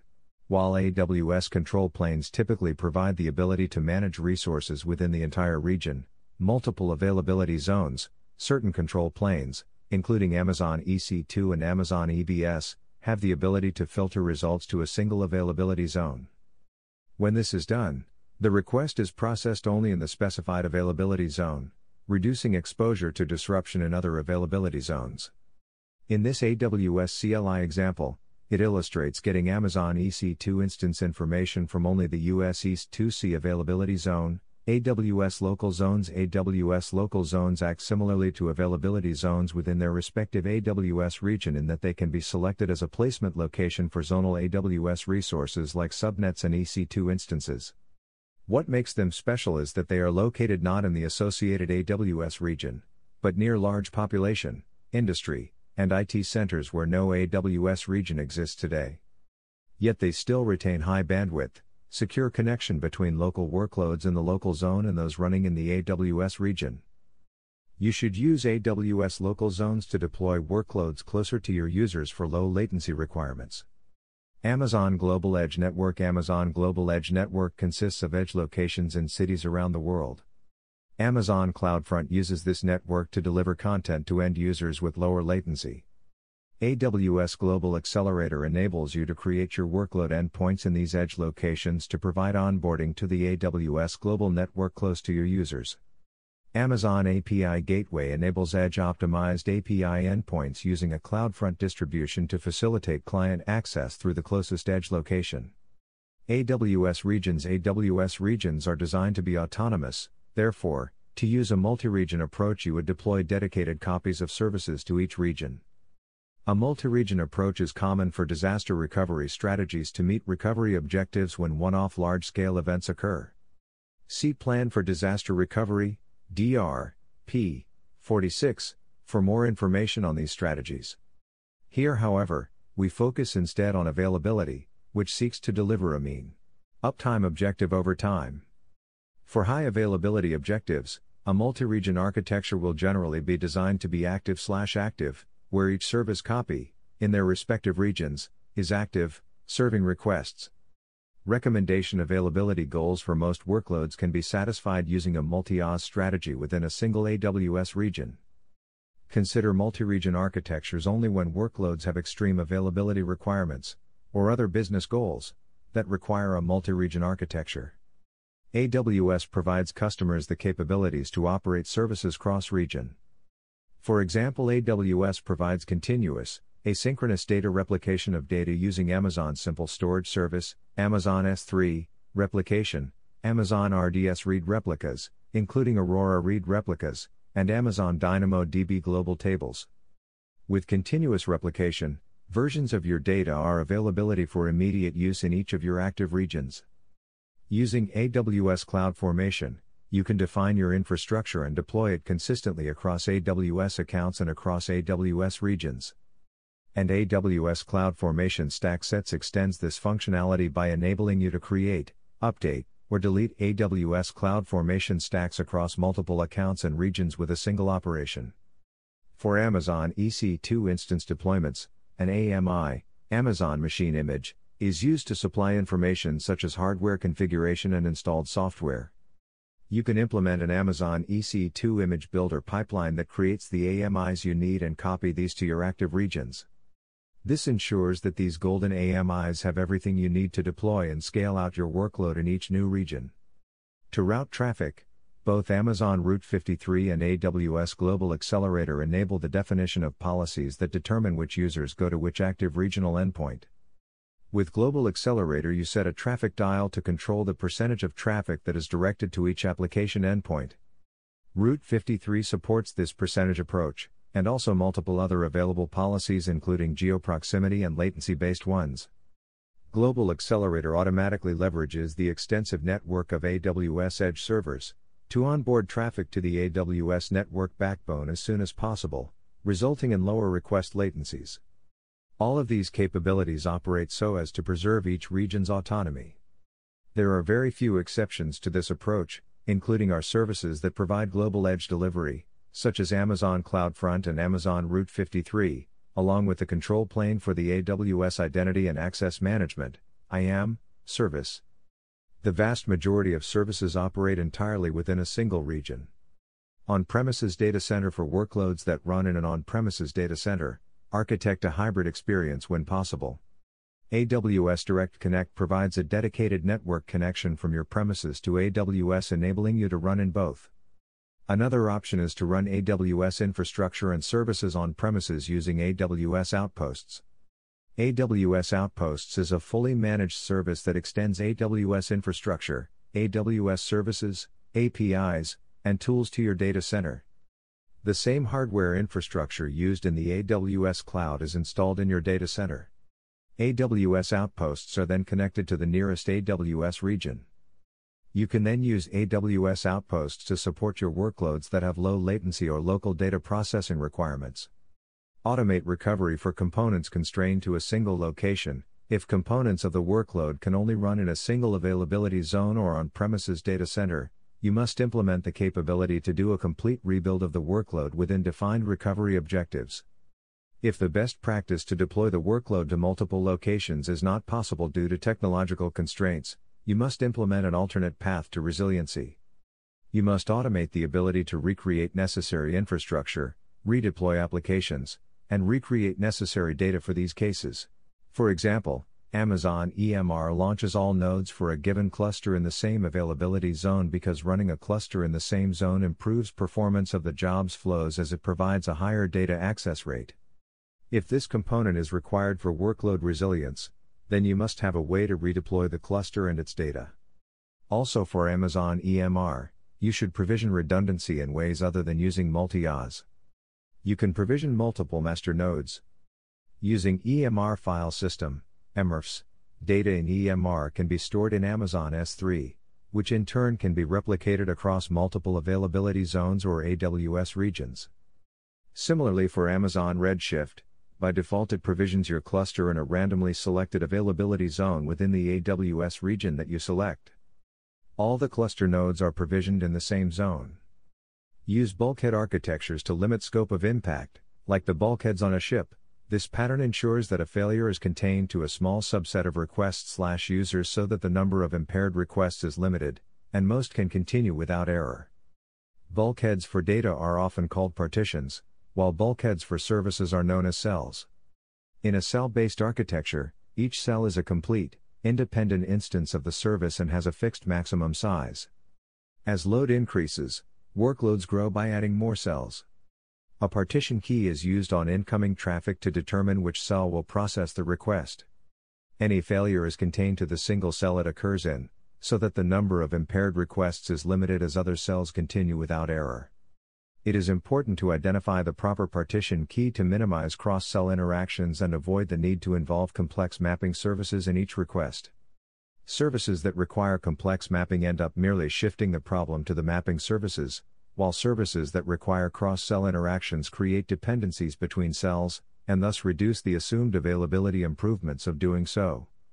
In his AWS blog post, Cole McCarthay explains how Amazon Route 53 uses the concept of shuffle sharding to isolate customer requests into shards.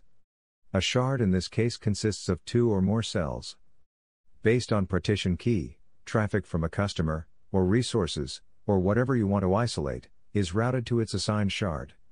In the case of 8 cells with 2 cells per shard, and customers divided among the 4 shards, 25% of customers would experience impact in the event of a problem. With shuffle sharding, you create virtual shards of 2 cells each, and assign your customers to one of those virtual shards. When a problem happens, you can still lose a quarter of the whole service, but the way that customers or resources are assigned means that the scope of impact with shuffle sharding is considerably smaller than 25%. With 8 cells, there are 28 unique combinations of 2 cells, which means that there are 28 possible shuffle shards, virtual shards. If you have hundreds or thousands of customers, and assign each customer to a shuffle shard, then the scope of impact due to a problem is just 1/28. That's 7 times better than regular sharding. A shard can be used for servers, queues, or other resources in addition to cells. Design your workload to withstand component failures. Workloads with a requirement for high availability and low mean time to recovery, MTTR, must be architected for resiliency. Monitor all components of the workload to detect failures. Continuously monitor the health of your workload so that you and your automated systems are aware of degradation or complete failure as soon as they occur. Monitor for key performance indicators, KPIs, based on business value. All recovery and healing mechanisms must start with the ability to detect problems quickly. Technical failures should be detected first so that they can be resolved. However, availability is based on the ability of your workload to deliver business value, so this needs to be a key measure of your detection and remediation strategy. Failover to healthy resources. Ensure that if a resource failure occurs, that healthy resources can continue to serve requests. For location failures, such as availability zone or AWS region, ensure you have systems in place to failover to healthy resources in unimpaired locations. This is easier for individual resource failures, such as an EC2 instance, or impairment of an availability zone in a multi-OS workload, as AWS services, such as Elastic Load Balancing and AWS Auto Scaling, help distribute load across resources and availability zones. For multi-region workloads, this is more complicated. For example, cross-region read replicas enable you to deploy your data to multiple AWS regions, but you still must promote the read replica to primary and point your traffic at it in the event of a primary location failure. Amazon Route 53 and AWS Global Accelerator can also help route traffic across AWS regions. If your workload is using AWS services, such as Amazon S3 or Amazon DynamoDB, then they are automatically deployed to multiple availability zones. In case of failure, the AWS control plane automatically routes traffic to healthy locations for you. For Amazon RDS, you must choose multi-OS as a configuration option, and then on failure AWS automatically directs traffic to the healthy instance. For Amazon EC2 instances or Amazon ECS tasks, you choose which availability zones to deploy to. Elastic Load Balancing then provides the solution to detect instances in unhealthy zones and route traffic to the healthy ones. Elastic Load Balancing can even route traffic to components in your on-premises data center. For multi-region approaches, which might also include on-premises data centers, Amazon Route 53 provides a way to define internet domains and assign routing policies that can include health checks to ensure that traffic is routed to healthy regions. Alternately, AWS Global Accelerator provides static IP addresses that act as a fixed entry point to your application, then routes to endpoints in AWS regions of your choosing, using the AWS Global Network instead of the Internet for better performance and reliability. AWS approaches the design of our services with fault recovery in mind. We design services to minimize the time to recover from failures and impact on data. Our services primarily use data stores that acknowledge requests only after they are durably stored across multiple replicas.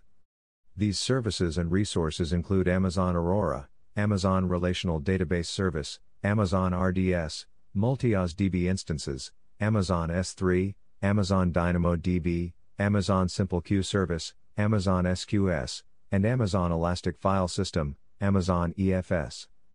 They are constructed to use cell-based isolation and use the fault isolation provided by availability zones. We use automation extensively in our operational procedures. We also optimize our replace and restart functionality to recover quickly from interruptions. Automate healing on all layers. Upon detection of a failure, use automated capabilities to perform actions to remediate. Ability to restart is an important tool to remediate failures. As discussed previously for distributed systems, a best practice is to make services stateless where possible. This prevents loss of data or availability on restart. In the cloud, you can, and generally should, replace the entire resource, for example, EC2 instance, or Lambda function, as part of the restart. The restart itself is a simple and reliable way to recover from failure. Many different types of failures occur in workloads. Failures can occur in hardware, software, communications, and operations. Rather than constructing novel mechanisms to trap, identify, and correct each of the different types of failures, map many different categories of failures to the same recovery strategy. An instance might fail due to hardware failure, an operating system bug, memory leak, or other causes. Rather than building custom remediation for each situation, treat any of them as an instance failure. Terminate the instance, and allow AWS auto-scaling to replace it. Later, carry out the analysis on the failed resource out of band. Another example is the ability to restart a network request. Apply the same recovery approach to both a network timeout and a dependency failure where the dependency returns an error. Both events have a similar effect on the system, so rather than attempting to make either event a special case, apply a similar strategy of limited retry with exponential backoff and jitter. Ability to restart is a recovery mechanism featured in recovery-oriented computing, ROC, and high-availability cluster architectures. Amazon Event Bridge can be used to monitor and filter for events such as CloudWatch alarms or changes in state in other AWS services. Based on event information, it can then trigger AWS Lambda, or other targets, to execute custom remediation logic on your workload. Amazon EC2 auto-scaling can be configured to check for EC2 instance health. If the instance is in any state other than running, or if the system status is impaired, Amazon EC2 auto-scaling considers the instance to be unhealthy and launches a replacement instance. If using AWS Ops works, you can configure auto-healing of EC2 instances at the layer level. For large-scale replacements, such as the loss of an entire availability zone, static stability is preferred for high availability instead of trying to obtain multiple new resources at once. Use static stability to prevent bimodal behavior. Bimodal behavior is when your workload exhibits different behavior under normal and failure modes, for example, relying on launching new instances if an availability zone fails. You should instead build systems that are statically stable and operate in only one mode. In this case, provision enough instances in each zone to handle workload load if one zone were removed, and then use elastic load balancing or Amazon Route 53 health checks to shift load away from the impaired instances. Static stability for compute deployment, such as EC2 instances or containers, will result in the highest reliability. This must be weighed against cost concerns. It's less expensive to provision less compute capacity and rely on launching new instances in the case of a failure. But for large-scale failures, such as an availability zone failure, this approach is less effective because it relies on reacting to impairments as they happen, rather than being prepared for those impairments before they happen. Your solution should weigh reliability versus the cost needs for your workload. By using more availability zones, the amount of additional compute you need for static stability decreases. After traffic has shifted, use AWS auto-scaling to asynchronously replace instances from the failed zone and launch them in the healthy zones. Another example of bimodal behavior would be a network timeout that could cause a system to attempt to refresh the configuration state of the entire system. This would add unexpected load to another component, and might cause it to fail, triggering other unexpected consequences. This negative feedback loop impacts availability of your workload. Instead, you should build systems that are statically stable and operate in only one mode. A statically stable design would be to do constant work, P18, and always refresh the configuration state on a fixed cadence. When a call fails, the workload uses the previously cached value, and triggers an alarm. Another example of bimodal behavior is allowing clients to bypass your workload cache when failures occur. This might seem to be a solution that accommodates client needs, but should not be allowed because it significantly changes the demands on your workload and is likely to result in failures. Send notifications when events impact availability. Notifications are sent upon the detection of significant events, even if the issue caused by the event was automatically resolved. Automated healing enables your workload to be reliable. However, it can also obscure underlying problems that need to be addressed. Implement appropriate monitoring and events so that you can detect patterns of problems, including those addressed by auto-healing, so that you can resolve root cause issues. Amazon CloudWatch alarms can be triggered based on failures that occur. They can also trigger based on automated healing actions executed. CloudWatch alarms can be configured to send emails, or to log incidents in third-party incident tracking systems using Amazon SNS integration. Test reliability. After you have designed your workload to be resilient to the stresses of production, testing is the only way to ensure that it will operate as designed, and deliver the resiliency you expect. Test to validate that your workload meets functional and non-functional requirements, because bugs or performance bottlenecks can impact the reliability of your workload. Test the resiliency of your workload to help you find latent bugs that only surface in production. Exercise these tests regularly. Use playbooks to investigate failures, enable consistent and prompt responses to failure scenarios that are not well understood, by documenting the investigation process in playbooks. Playbooks are the predefined steps performed to identify the factors contributing to a failure scenario. The results from any process step are used to determine the next steps to take until the issue is identified or escalated. The playbook is proactive planning that you must do, so as to be able to take reactive actions effectively. When failure scenarios not covered by the playbook are encountered in production, first address the issue, put out the fire. Then go back and look at the steps you took to address the issue and use these to add a new entry in the playbook. Note that playbooks are used in response to specific incidents, while runbooks are used to achieve specific outcomes. Often, runbooks are used for routine activities and playbooks are used to respond to non-routine events. Perform post-incident analysis, review customer impacting events, and identify the contributing factors and preventative action items. Use this information to develop mitigations to limit or prevent recurrence. Develop procedures for prompt and effective responses. Communicate contributing factors and corrective actions as appropriate, tailored to target audiences. Assess why existing testing did not find the issue. Add tests for this case if tests do not already exist. Test functional requirements. These include unit tests and integration tests that validate required functionality. You achieve the best outcomes when these tests are run automatically as part of build and deployment actions. For instance, using AWS CodePipeline, developers commit changes to a source repository where CodePipeline automatically detects the changes. Those changes are built, and tests are run. After the tests are complete, the built code is deployed to staging servers for testing. From the staging server, CodePipeline runs more tests, such as integration or load tests. Upon the successful completion of those tests, CodePipeline deploys the tested and approved code to production instances. Additionally, experience shows that synthetic transaction testing, also known as canary testing, but not to be confused with canary deployments, that can run and simulate customer behavior is among the most important testing processes. Run these tests constantly against your workload endpoints from diverse remote locations. Amazon CloudWatch Synthetics enables you to create canaries to monitor your endpoints and APIs. Test scaling and performance requirements.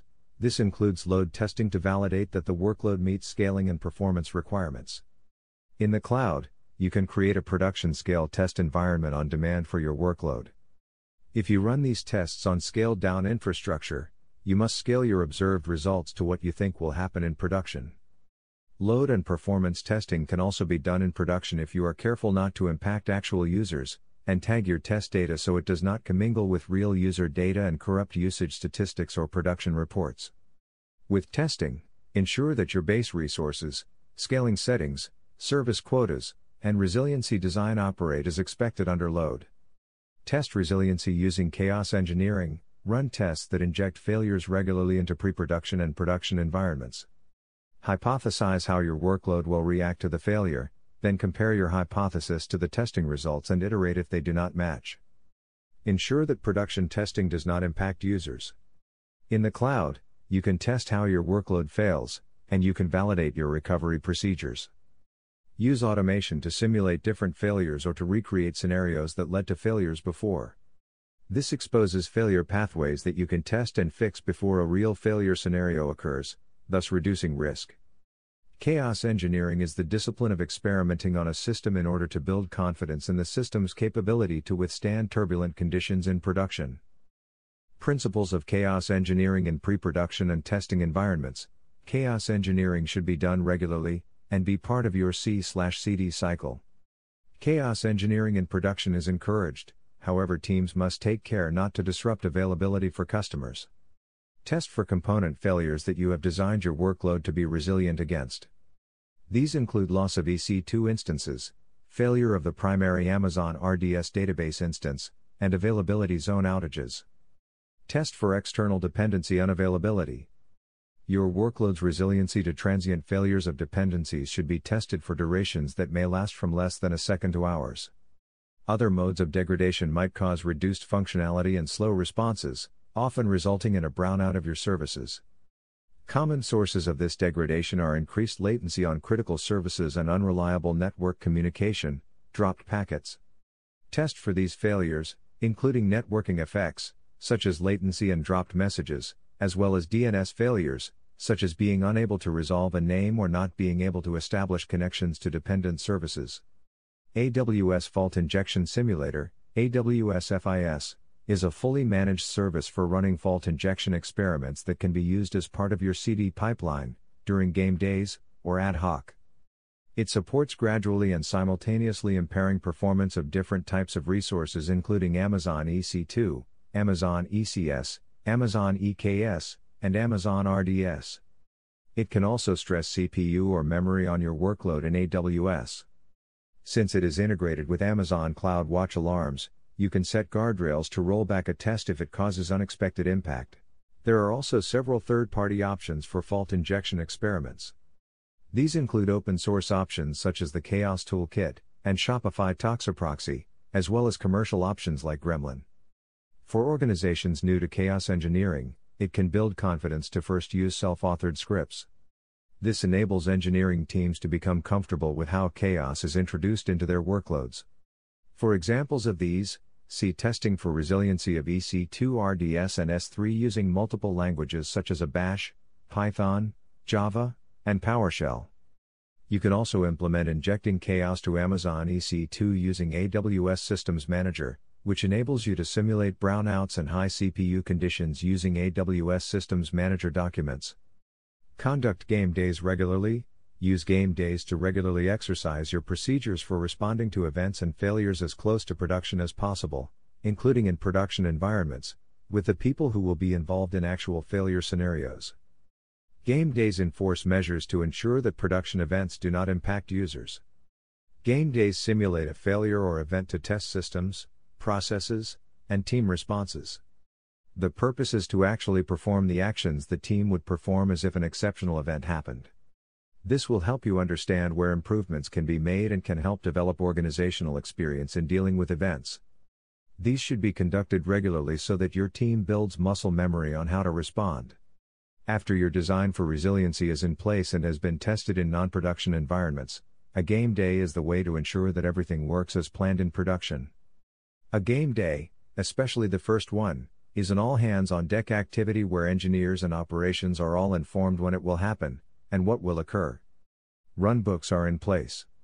Simulated events are executed, including possible failure events, in the production systems in the prescribed manner, and impact is assessed. If all systems operate as designed, detection and self-healing will occur with little to no impact. However, if negative impact is observed, the test is rolled back and the workload issues are remedied, manually if necessary, using the runbook. Since game days often take place in production, all precautions should be taken to ensure that there is no impact on availability to your customers. Plan for disaster recovery, DR. Having backups and redundant workload components in place is the start of your DR strategy. RTO and RPO are your objectives, P6, for restoration of your workload. Set these based on business needs. Implement a strategy to meet these objectives, considering locations and function of workload resources and data. The probability of disruption and cost of recovery are also key factors that help to inform the business value of providing disaster recovery for a workload. Both availability and disaster recovery rely on the same best practices such as monitoring for failures, deploying to multiple locations, and automatic failover. However, availability focuses on components of the workload, while disaster recovery focuses on discrete copies of the entire workload. Disaster recovery has different objectives from availability, focusing on time to recovery after a disaster. Define recovery objectives for downtime and data loss. The workload has a recovery time objective, RTO, and recovery point objective, RPO. Recovery time objective, RTO, is defined by the organization. RTO is the maximum acceptable delay between the interruption of service and restoration of service. This determines what is considered an acceptable time window when service is unavailable. Recovery point objective, RPO, is defined by the organization. RPO is the maximum acceptable amount of time since the last data recovery point. This determines what is considered an acceptable loss of data between the last recovery point and the interruption of service. Use defined recovery strategies to meet the recovery objectives. A disaster recovery, DR, strategy has been defined to meet objectives. Choose a strategy such as backup and restore, active/passive, pilot light or warm standby, or active/active. When architecting a multi-region disaster recovery strategy for your workload, you should choose one of the following multi-region strategies. They are listed in increasing order of complexity and decreasing order of RTO and RPO. DR region refers to an AWS region other than the one primary used for your workload, or any AWS region if your workload is on premises. Some workloads have regulatory data residency requirements. If this applies to your workload in a locality that currently has only one AWS region, then you can use the availability zones within that region as discrete locations instead of AWS regions. Backup and restore, RPO in hours, RTO in 24 hours or less. Back up your data and applications using point-in-time backups into the DR region. Restore this data when necessary to recover from a disaster. Pilot light, RPO in minutes, RTO in hours. Replicate your data from one region to another and provision a copy of your core workload infrastructure. Resources required to support data replication and backup such as databases and object storage are always on. Other elements such as application servers are loaded with application code and configurations, but are switched off and are only used during testing or when disaster recovery failover is invoked. Warm standby, RPO in seconds, RTO in minutes. Maintain a scaled down but fully functional version of your workload always running in the DR region. Business critical systems are fully duplicated and are always on, but with a scaled down fleet. When the time comes for recovery, the system is scaled up quickly to handle the production load. The more scaled up the warm standby is, the lower RTO and control plane reliance will be. When scaled up to full scale, this is known as a hot standby. Multi-region, multi-site, active-active, RPO near zero, RTO potentially zero, your workload is deployed to, and actively serving traffic from, multiple AWS regions. This strategy requires you to synchronize data across regions. Possible conflicts caused by writes to the same record in two different regional replicas must be avoided or handled. Data replication is useful for data synchronization and will protect you against some types of disaster, but it will not protect you against data corruption or destruction unless your solution also includes options for point-in-time recovery. Use services like Amazon Route 53 or AWS Global Accelerator to route your user traffic to where your workload is healthy. For more details on AWS services you can use for active-active architectures, see the AWS Regions section of Use Fault Isolation to protect your workload, p. 35. Recommendation: the difference between pilot light and warm standby can sometimes be difficult to understand. Both include an environment in your DR region with copies of your primary region assets. The distinction is that pilot light cannot process requests without additional action taken first, while warm standby can handle traffic, at reduced capacity levels, immediately. Pilot light will require you to turn on servers, possibly deploy additional, non-core, infrastructure, and scale up, while warm standby only requires you to scale up, everything is already deployed and running. Choose between these based on your RTO and RPO needs. Test disaster recovery implementation to validate the implementation. Regularly test failover to DR to ensure that RTO and RPO are met. A pattern to avoid is developing recovery paths that are rarely executed. For example, you might have a secondary data store that is used for read-only queries. When you write to a data store and the primary fails, you might want to failover to the secondary data store. If you don't frequently test this failover, you might find that your assumptions about the capabilities of the secondary data store are incorrect. The capacity of the secondary, which might have been sufficient when you last tested, may no longer be able to tolerate the load under this scenario. Our experience has shown that the only error recovery that works is the path you test frequently. This is why having a small number of recovery paths is best. You can establish recovery patterns and regularly test them. If you have a complex or critical recovery path, you still need to regularly execute that failure in production to convince yourself that the recovery path works.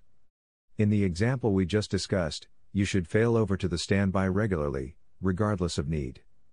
Manage configuration drift at the DR site or region. Ensure that your infrastructure, data, and configuration are as needed at the DR site or region. For example, check that AMIs and service quotas are up to date. AWS Config continuously monitors and records your AWS resource configurations. It can detect drift and trigger AWS Systems Manager automation to fix it and raise alarms. AWS CloudFormation can additionally detect drift in stacks you have deployed. Automate recovery. Use AWS or third-party tools to automate system recovery and route traffic to the DR site or region. Based on configured health checks, AWS services, such as Elastic Load Balancing and AWS Auto Scaling, can distribute load to healthy availability zones, while services, such as Amazon Route 53 and AWS Global Accelerator, can route load to healthy AWS regions. For workloads on existing physical or virtual data centers or private clouds, Cloud Endure Disaster Recovery, available through AWS Marketplace, enables organizations to set up an automated disaster recovery strategy to AWS.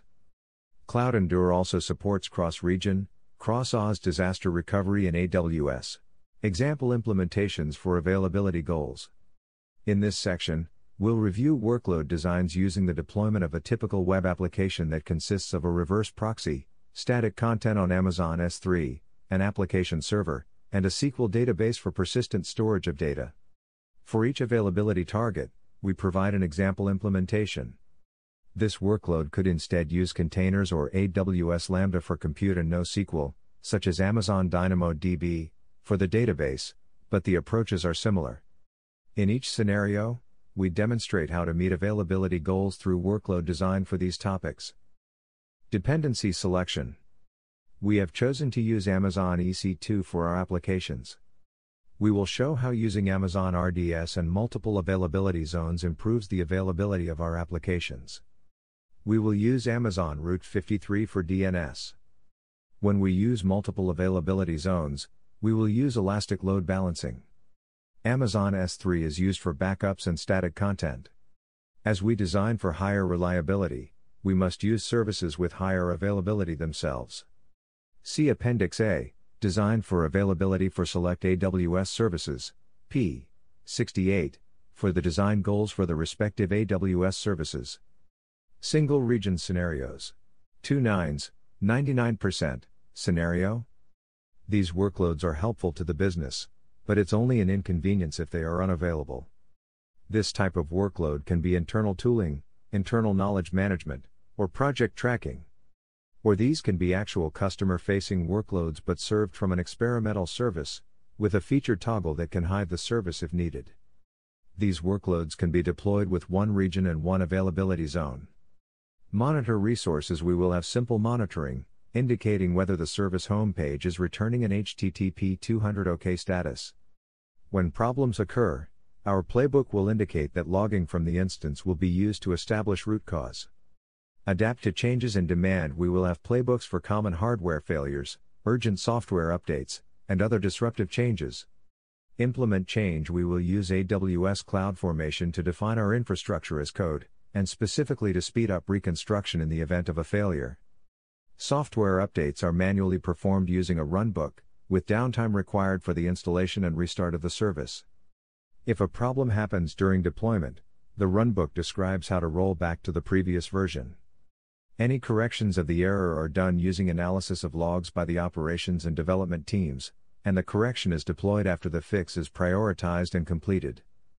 Backup data: we will use a vendor or purpose-built backup solution to send encrypted backup data to Amazon S3 using a runbook. We will test that the backups work by restoring the data and ensuring the ability to use it on a regular basis using a runbook. We configure versioning on our Amazon S3 objects and remove permissions for deletion of the backups. We use an Amazon S3 bucket lifecycle policy to archive or permanently delete according to our requirements. Architect for resiliency: workloads are deployed with one region and one availability zone. We deploy the application, including the database, to a single instance. Test resiliency: the deployment pipeline of new software is scheduled, with some unit testing, but mostly white box/black box testing of the assembled workload. Plan for disaster recovery, DR. During failures, we wait for the failure to finish, optionally routing requests to a static website using DNS modification via a runbook. The recovery time for this will be determined by the speed at which the infrastructure can be deployed and the database restored to the most recent backup. This deployment can either be into the same availability zone, or into a different availability zone, in the event of an availability zone failure, using a runbook. Availability design goal: we take 30 minutes to understand and decide to execute recovery, deploy the whole stack in AWS CloudFormation in 10 minutes, assume that we deploy to a new availability zone, and assume that the database can be restored in 30 minutes. This implies that it takes about 70 minutes to recover from a failure. Assuming one failure per quarter, our estimated impact time for the year is 280 minutes, or 4 hours and 40 minutes. This means that the upper limit on availability is 99.9%. The actual availability also depends on the real rate of failure, the duration of failure, and how quickly each failure actually recovers. For this architecture, we require the application to be offline for updates, estimating 24 hours per year, 4 hours per change, 6 times per year, plus actual events. So, referring to the table on application availability earlier in the white paper, we see that our availability design goal is 99%. Summary: 3 nines, 99.9%. Scenario: the next availability goal is for applications for which it's important to be highly available, but they can tolerate short periods of unavailability. This type of workload is typically used for internal operations that have an effect on employees when they are down. This type of workload can also be customer-facing, but are not high revenue for the business and can tolerate a longer recovery time or recovery point. Such workloads include administrative applications for account or information management. We can improve availability for workloads by using 2 availability zones for our deployment and by separating the applications to separate tiers. Monitor resources: monitoring will be expanded to alert on the availability of the website overall by checking for an HTTP 200 OK status on the home page. In addition, there will be alerting on every replacement of a web server and when the database fails over. We will also monitor the static content on Amazon S3 for availability and alert if it becomes unavailable. Logging will be aggregated for ease of management and to help in root cause analysis. Adapt to changes in demand: automatic scaling is configured to monitor CPU utilization on EC2 instances, and add or remove instances to maintain the CPU target at 70%, but with no fewer than 1 EC2 instance per availability zone. If load patterns on our RDS instance indicate that scale-up is needed, we will change the instance type during a maintenance window. Implement change: the infrastructure deployment technologies remain the same as the previous scenario. Delivery of new software is on a fixed schedule of every 2 to 4 weeks. Software updates will be automated, not using canary or blue/green deployment patterns, but rather, using replace in place. The decision to roll back will be made using the runbook. We will have playbooks for establishing root cause of problems. After the root cause has been identified, the correction for the error will be identified by a combination of the operations and development teams. The correction will be deployed after the fix is developed. Backup data: backup and restore can be done using Amazon RDS. It will be executed regularly using a runbook to ensure that we can meet recovery requirements. Architect for resiliency. We can improve availability for applications by using two availability zones for our deployment and by separating the applications to separate tiers. We will use services that work across multiple availability zones, such as Elastic Load Balancing, Auto Scaling, and Amazon RDS Multi-OS with encrypted storage via AWS Key Management Service.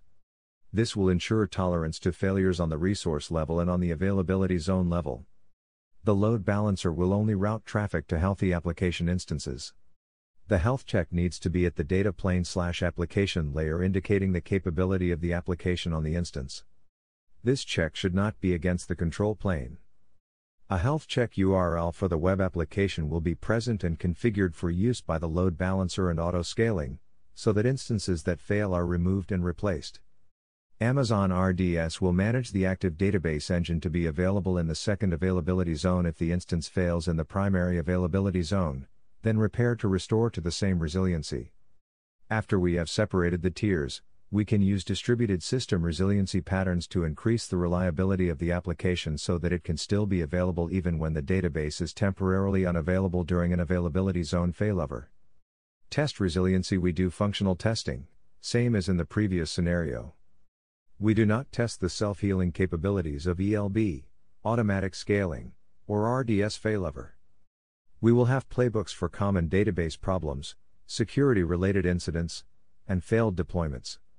Plan for disaster recovery, DR.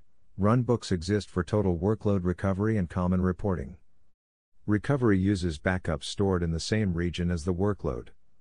Availability design goal. We assume that at least some failures will require a manual decision to execute recovery. However, with the greater automation in this scenario, we assume that only 2 events per year will require this decision.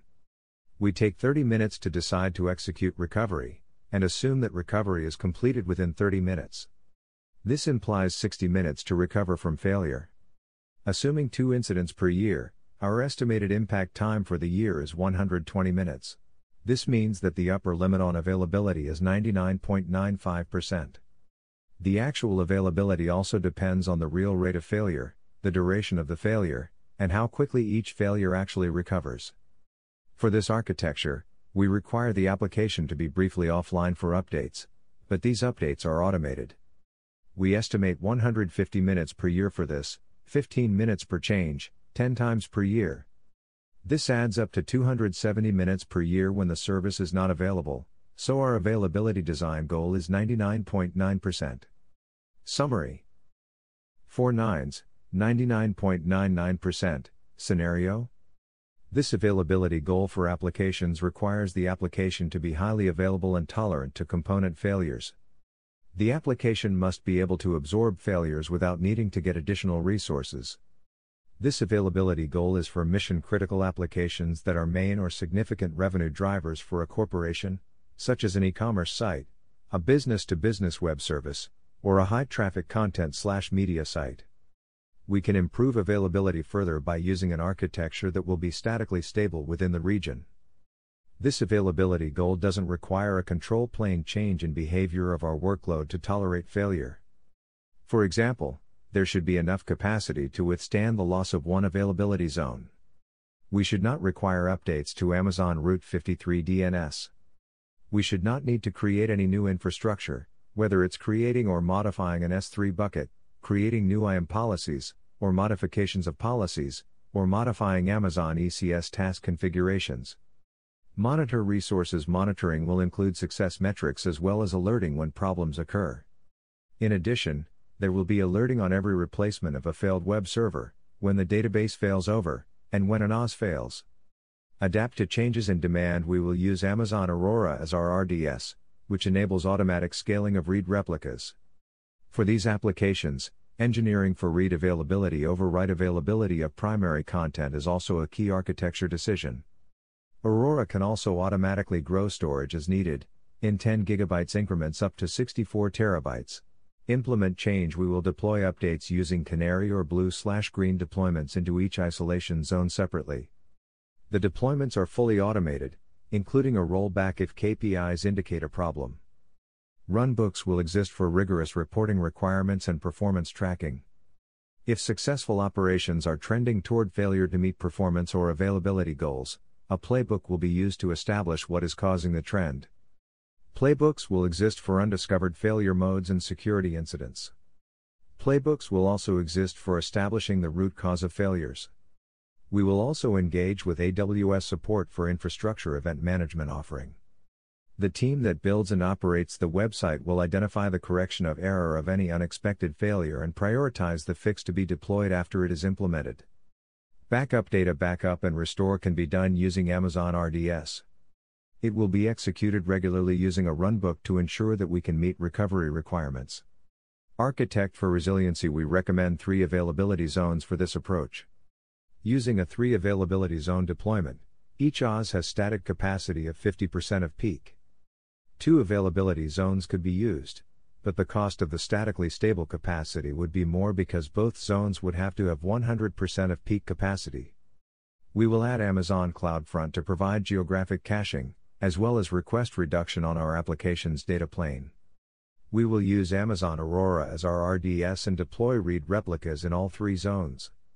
The application will be built using the software/application resiliency patterns in all layers. Test resiliency. The deployment pipeline will have a full test suite, including performance, load, and failure injection testing. We will practice our failure recovery procedures constantly through game days, using runbooks to ensure that we can perform the tasks and not deviate from the procedures. The team that builds the website also operates the website. Plan for disaster recovery, DR. Runbooks exist for total workload recovery and common reporting. Recovery uses backups stored in the same region as the workload.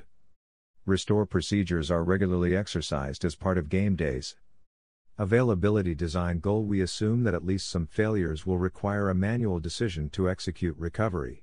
However, with greater automation in this scenario, we assume that only 2 events per year will require this decision and the recovery actions will be rapid.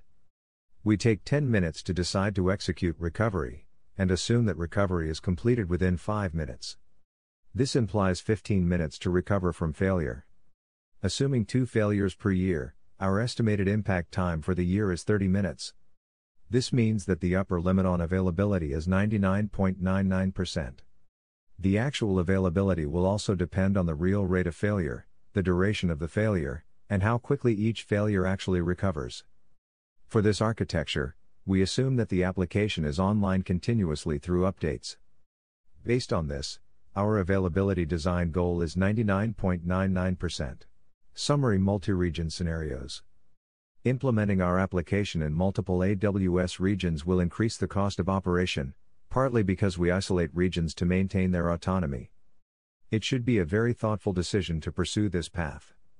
That said, regions provide a strong isolation boundary and we take great pains to avoid correlated failures across regions. Using multiple regions will give you greater control over your recovery time in the event of a hard dependency failure on a regional AWS service. In this section, we'll discuss various implementation patterns and their typical availability. 3.5 nines, 99.95%, with a recovery time between 5 and 30 minutes. This availability goal for applications requires extremely short downtime and very little data loss during specific times. Applications with this availability goal include applications in the areas of banking, investing, emergency services, and data capture.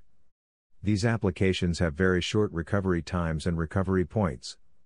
We can improve recovery time further by using a warm standby approach across 2 AWS regions. We will deploy the entire workload to both regions, with our passive site scaled down and all data kept eventually consistent. Both deployments will be statically stable within their respective regions. The application should be built using the distributed system resiliency patterns. We'll need to create a lightweight routing component that monitors for workload health, and can be configured to route traffic to the passive region if necessary.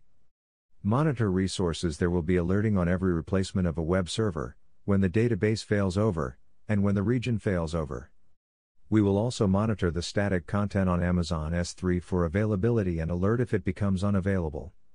Logging will be aggregated for ease of management and to help in root cause analysis in each region. The routing component monitors both our application health and any regional hard dependencies we have. Adapt to changes in demand same as the 4-9 scenario. Implement change delivery of new softwares on a fixed schedule of every 2 to 4 weeks. Software updates will be automated using Canary or Blue/Green deployment patterns. Runbooks exist for when region failover occurs, for common customer issues that occur during those events, and for common reporting. We will have playbooks for common database problems, security-related incidents, failed deployments, unexpected customer issues on region failover, and establishing root cause of problems. After the root cause has been identified, the correction of error will be identified by a combination of the operations and development teams and deployed when the fix is developed. We will also engage with AWS support for infrastructure event management. Backup data like the 4-9 scenario, we automatic RDS backups and use S3 versioning. Data is automatically and asynchronously replicated from the Aurora RDS cluster in the active region to cross-region read replicas in the passive region.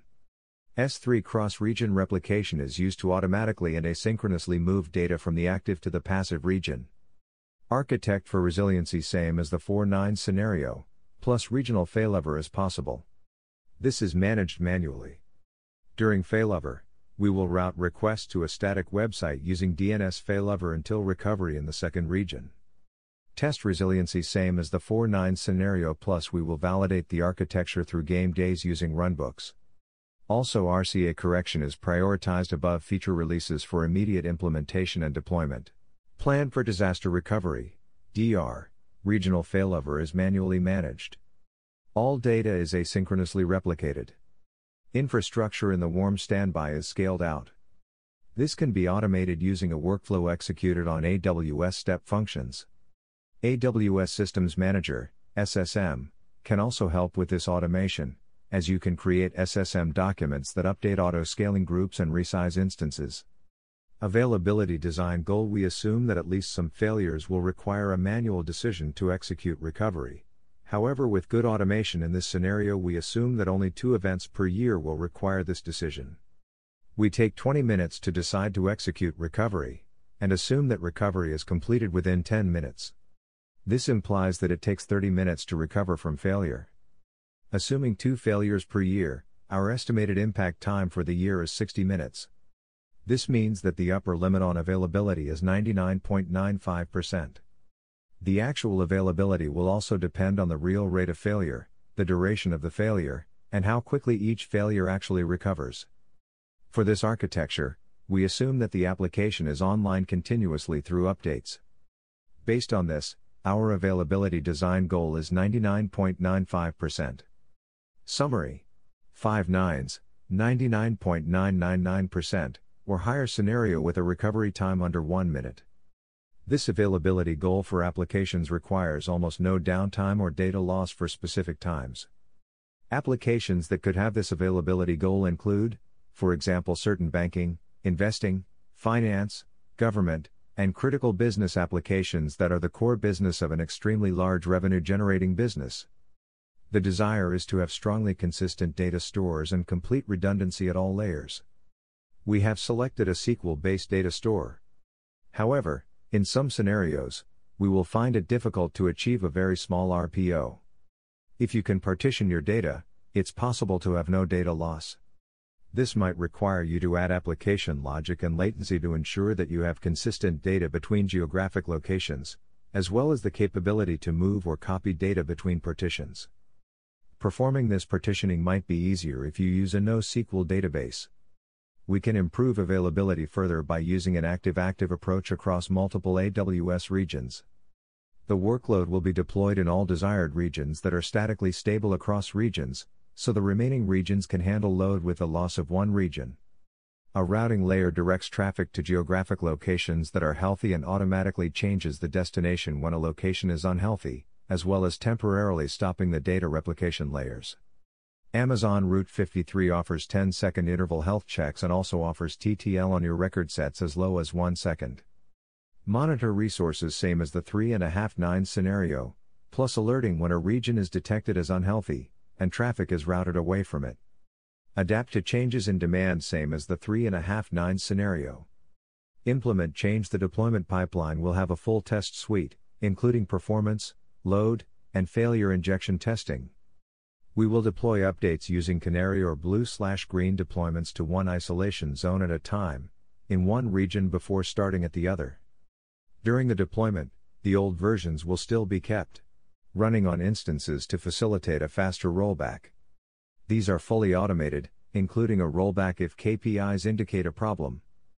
Monitoring will include success metrics as well as alerting when problems occur.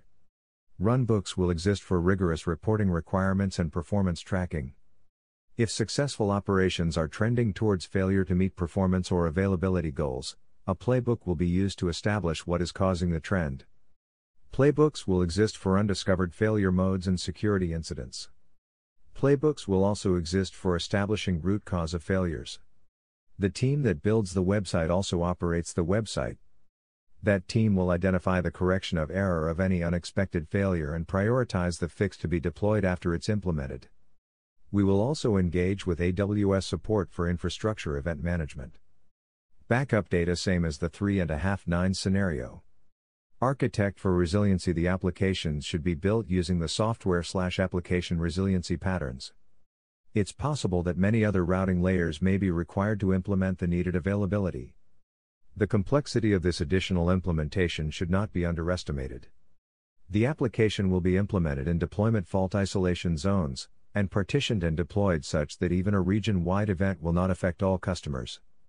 Test resiliency. We will validate the architecture through game days using runbooks to ensure that we can perform the tasks and not deviate from the procedures. Plan for disaster recovery, DR.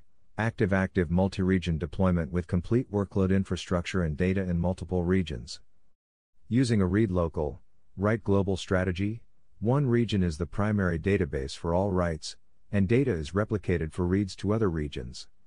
If the primary DB region fails, a new DB will need to be promoted. Read local, write global has users assigned to a home region where DB writes are handled. This lets users read or write from any region, but requires complex logic to manage potential data conflicts across writes in different regions. When a region is detected as unhealthy, the routing layer automatically routes traffic to the remaining healthy regions. No manual intervention is required. Data stores must be replicated between the regions in a manner that can resolve potential conflicts. Tools and automated processes will need to be created to copy or move data between the partitions for latency reasons and to balance requests or amounts of data in each partition. Remediation of the data conflict resolution will also require additional operational runbooks. Availability design goal. We assume that heavy investments are made to automate all recovery, and that recovery can be completed within 1 minute.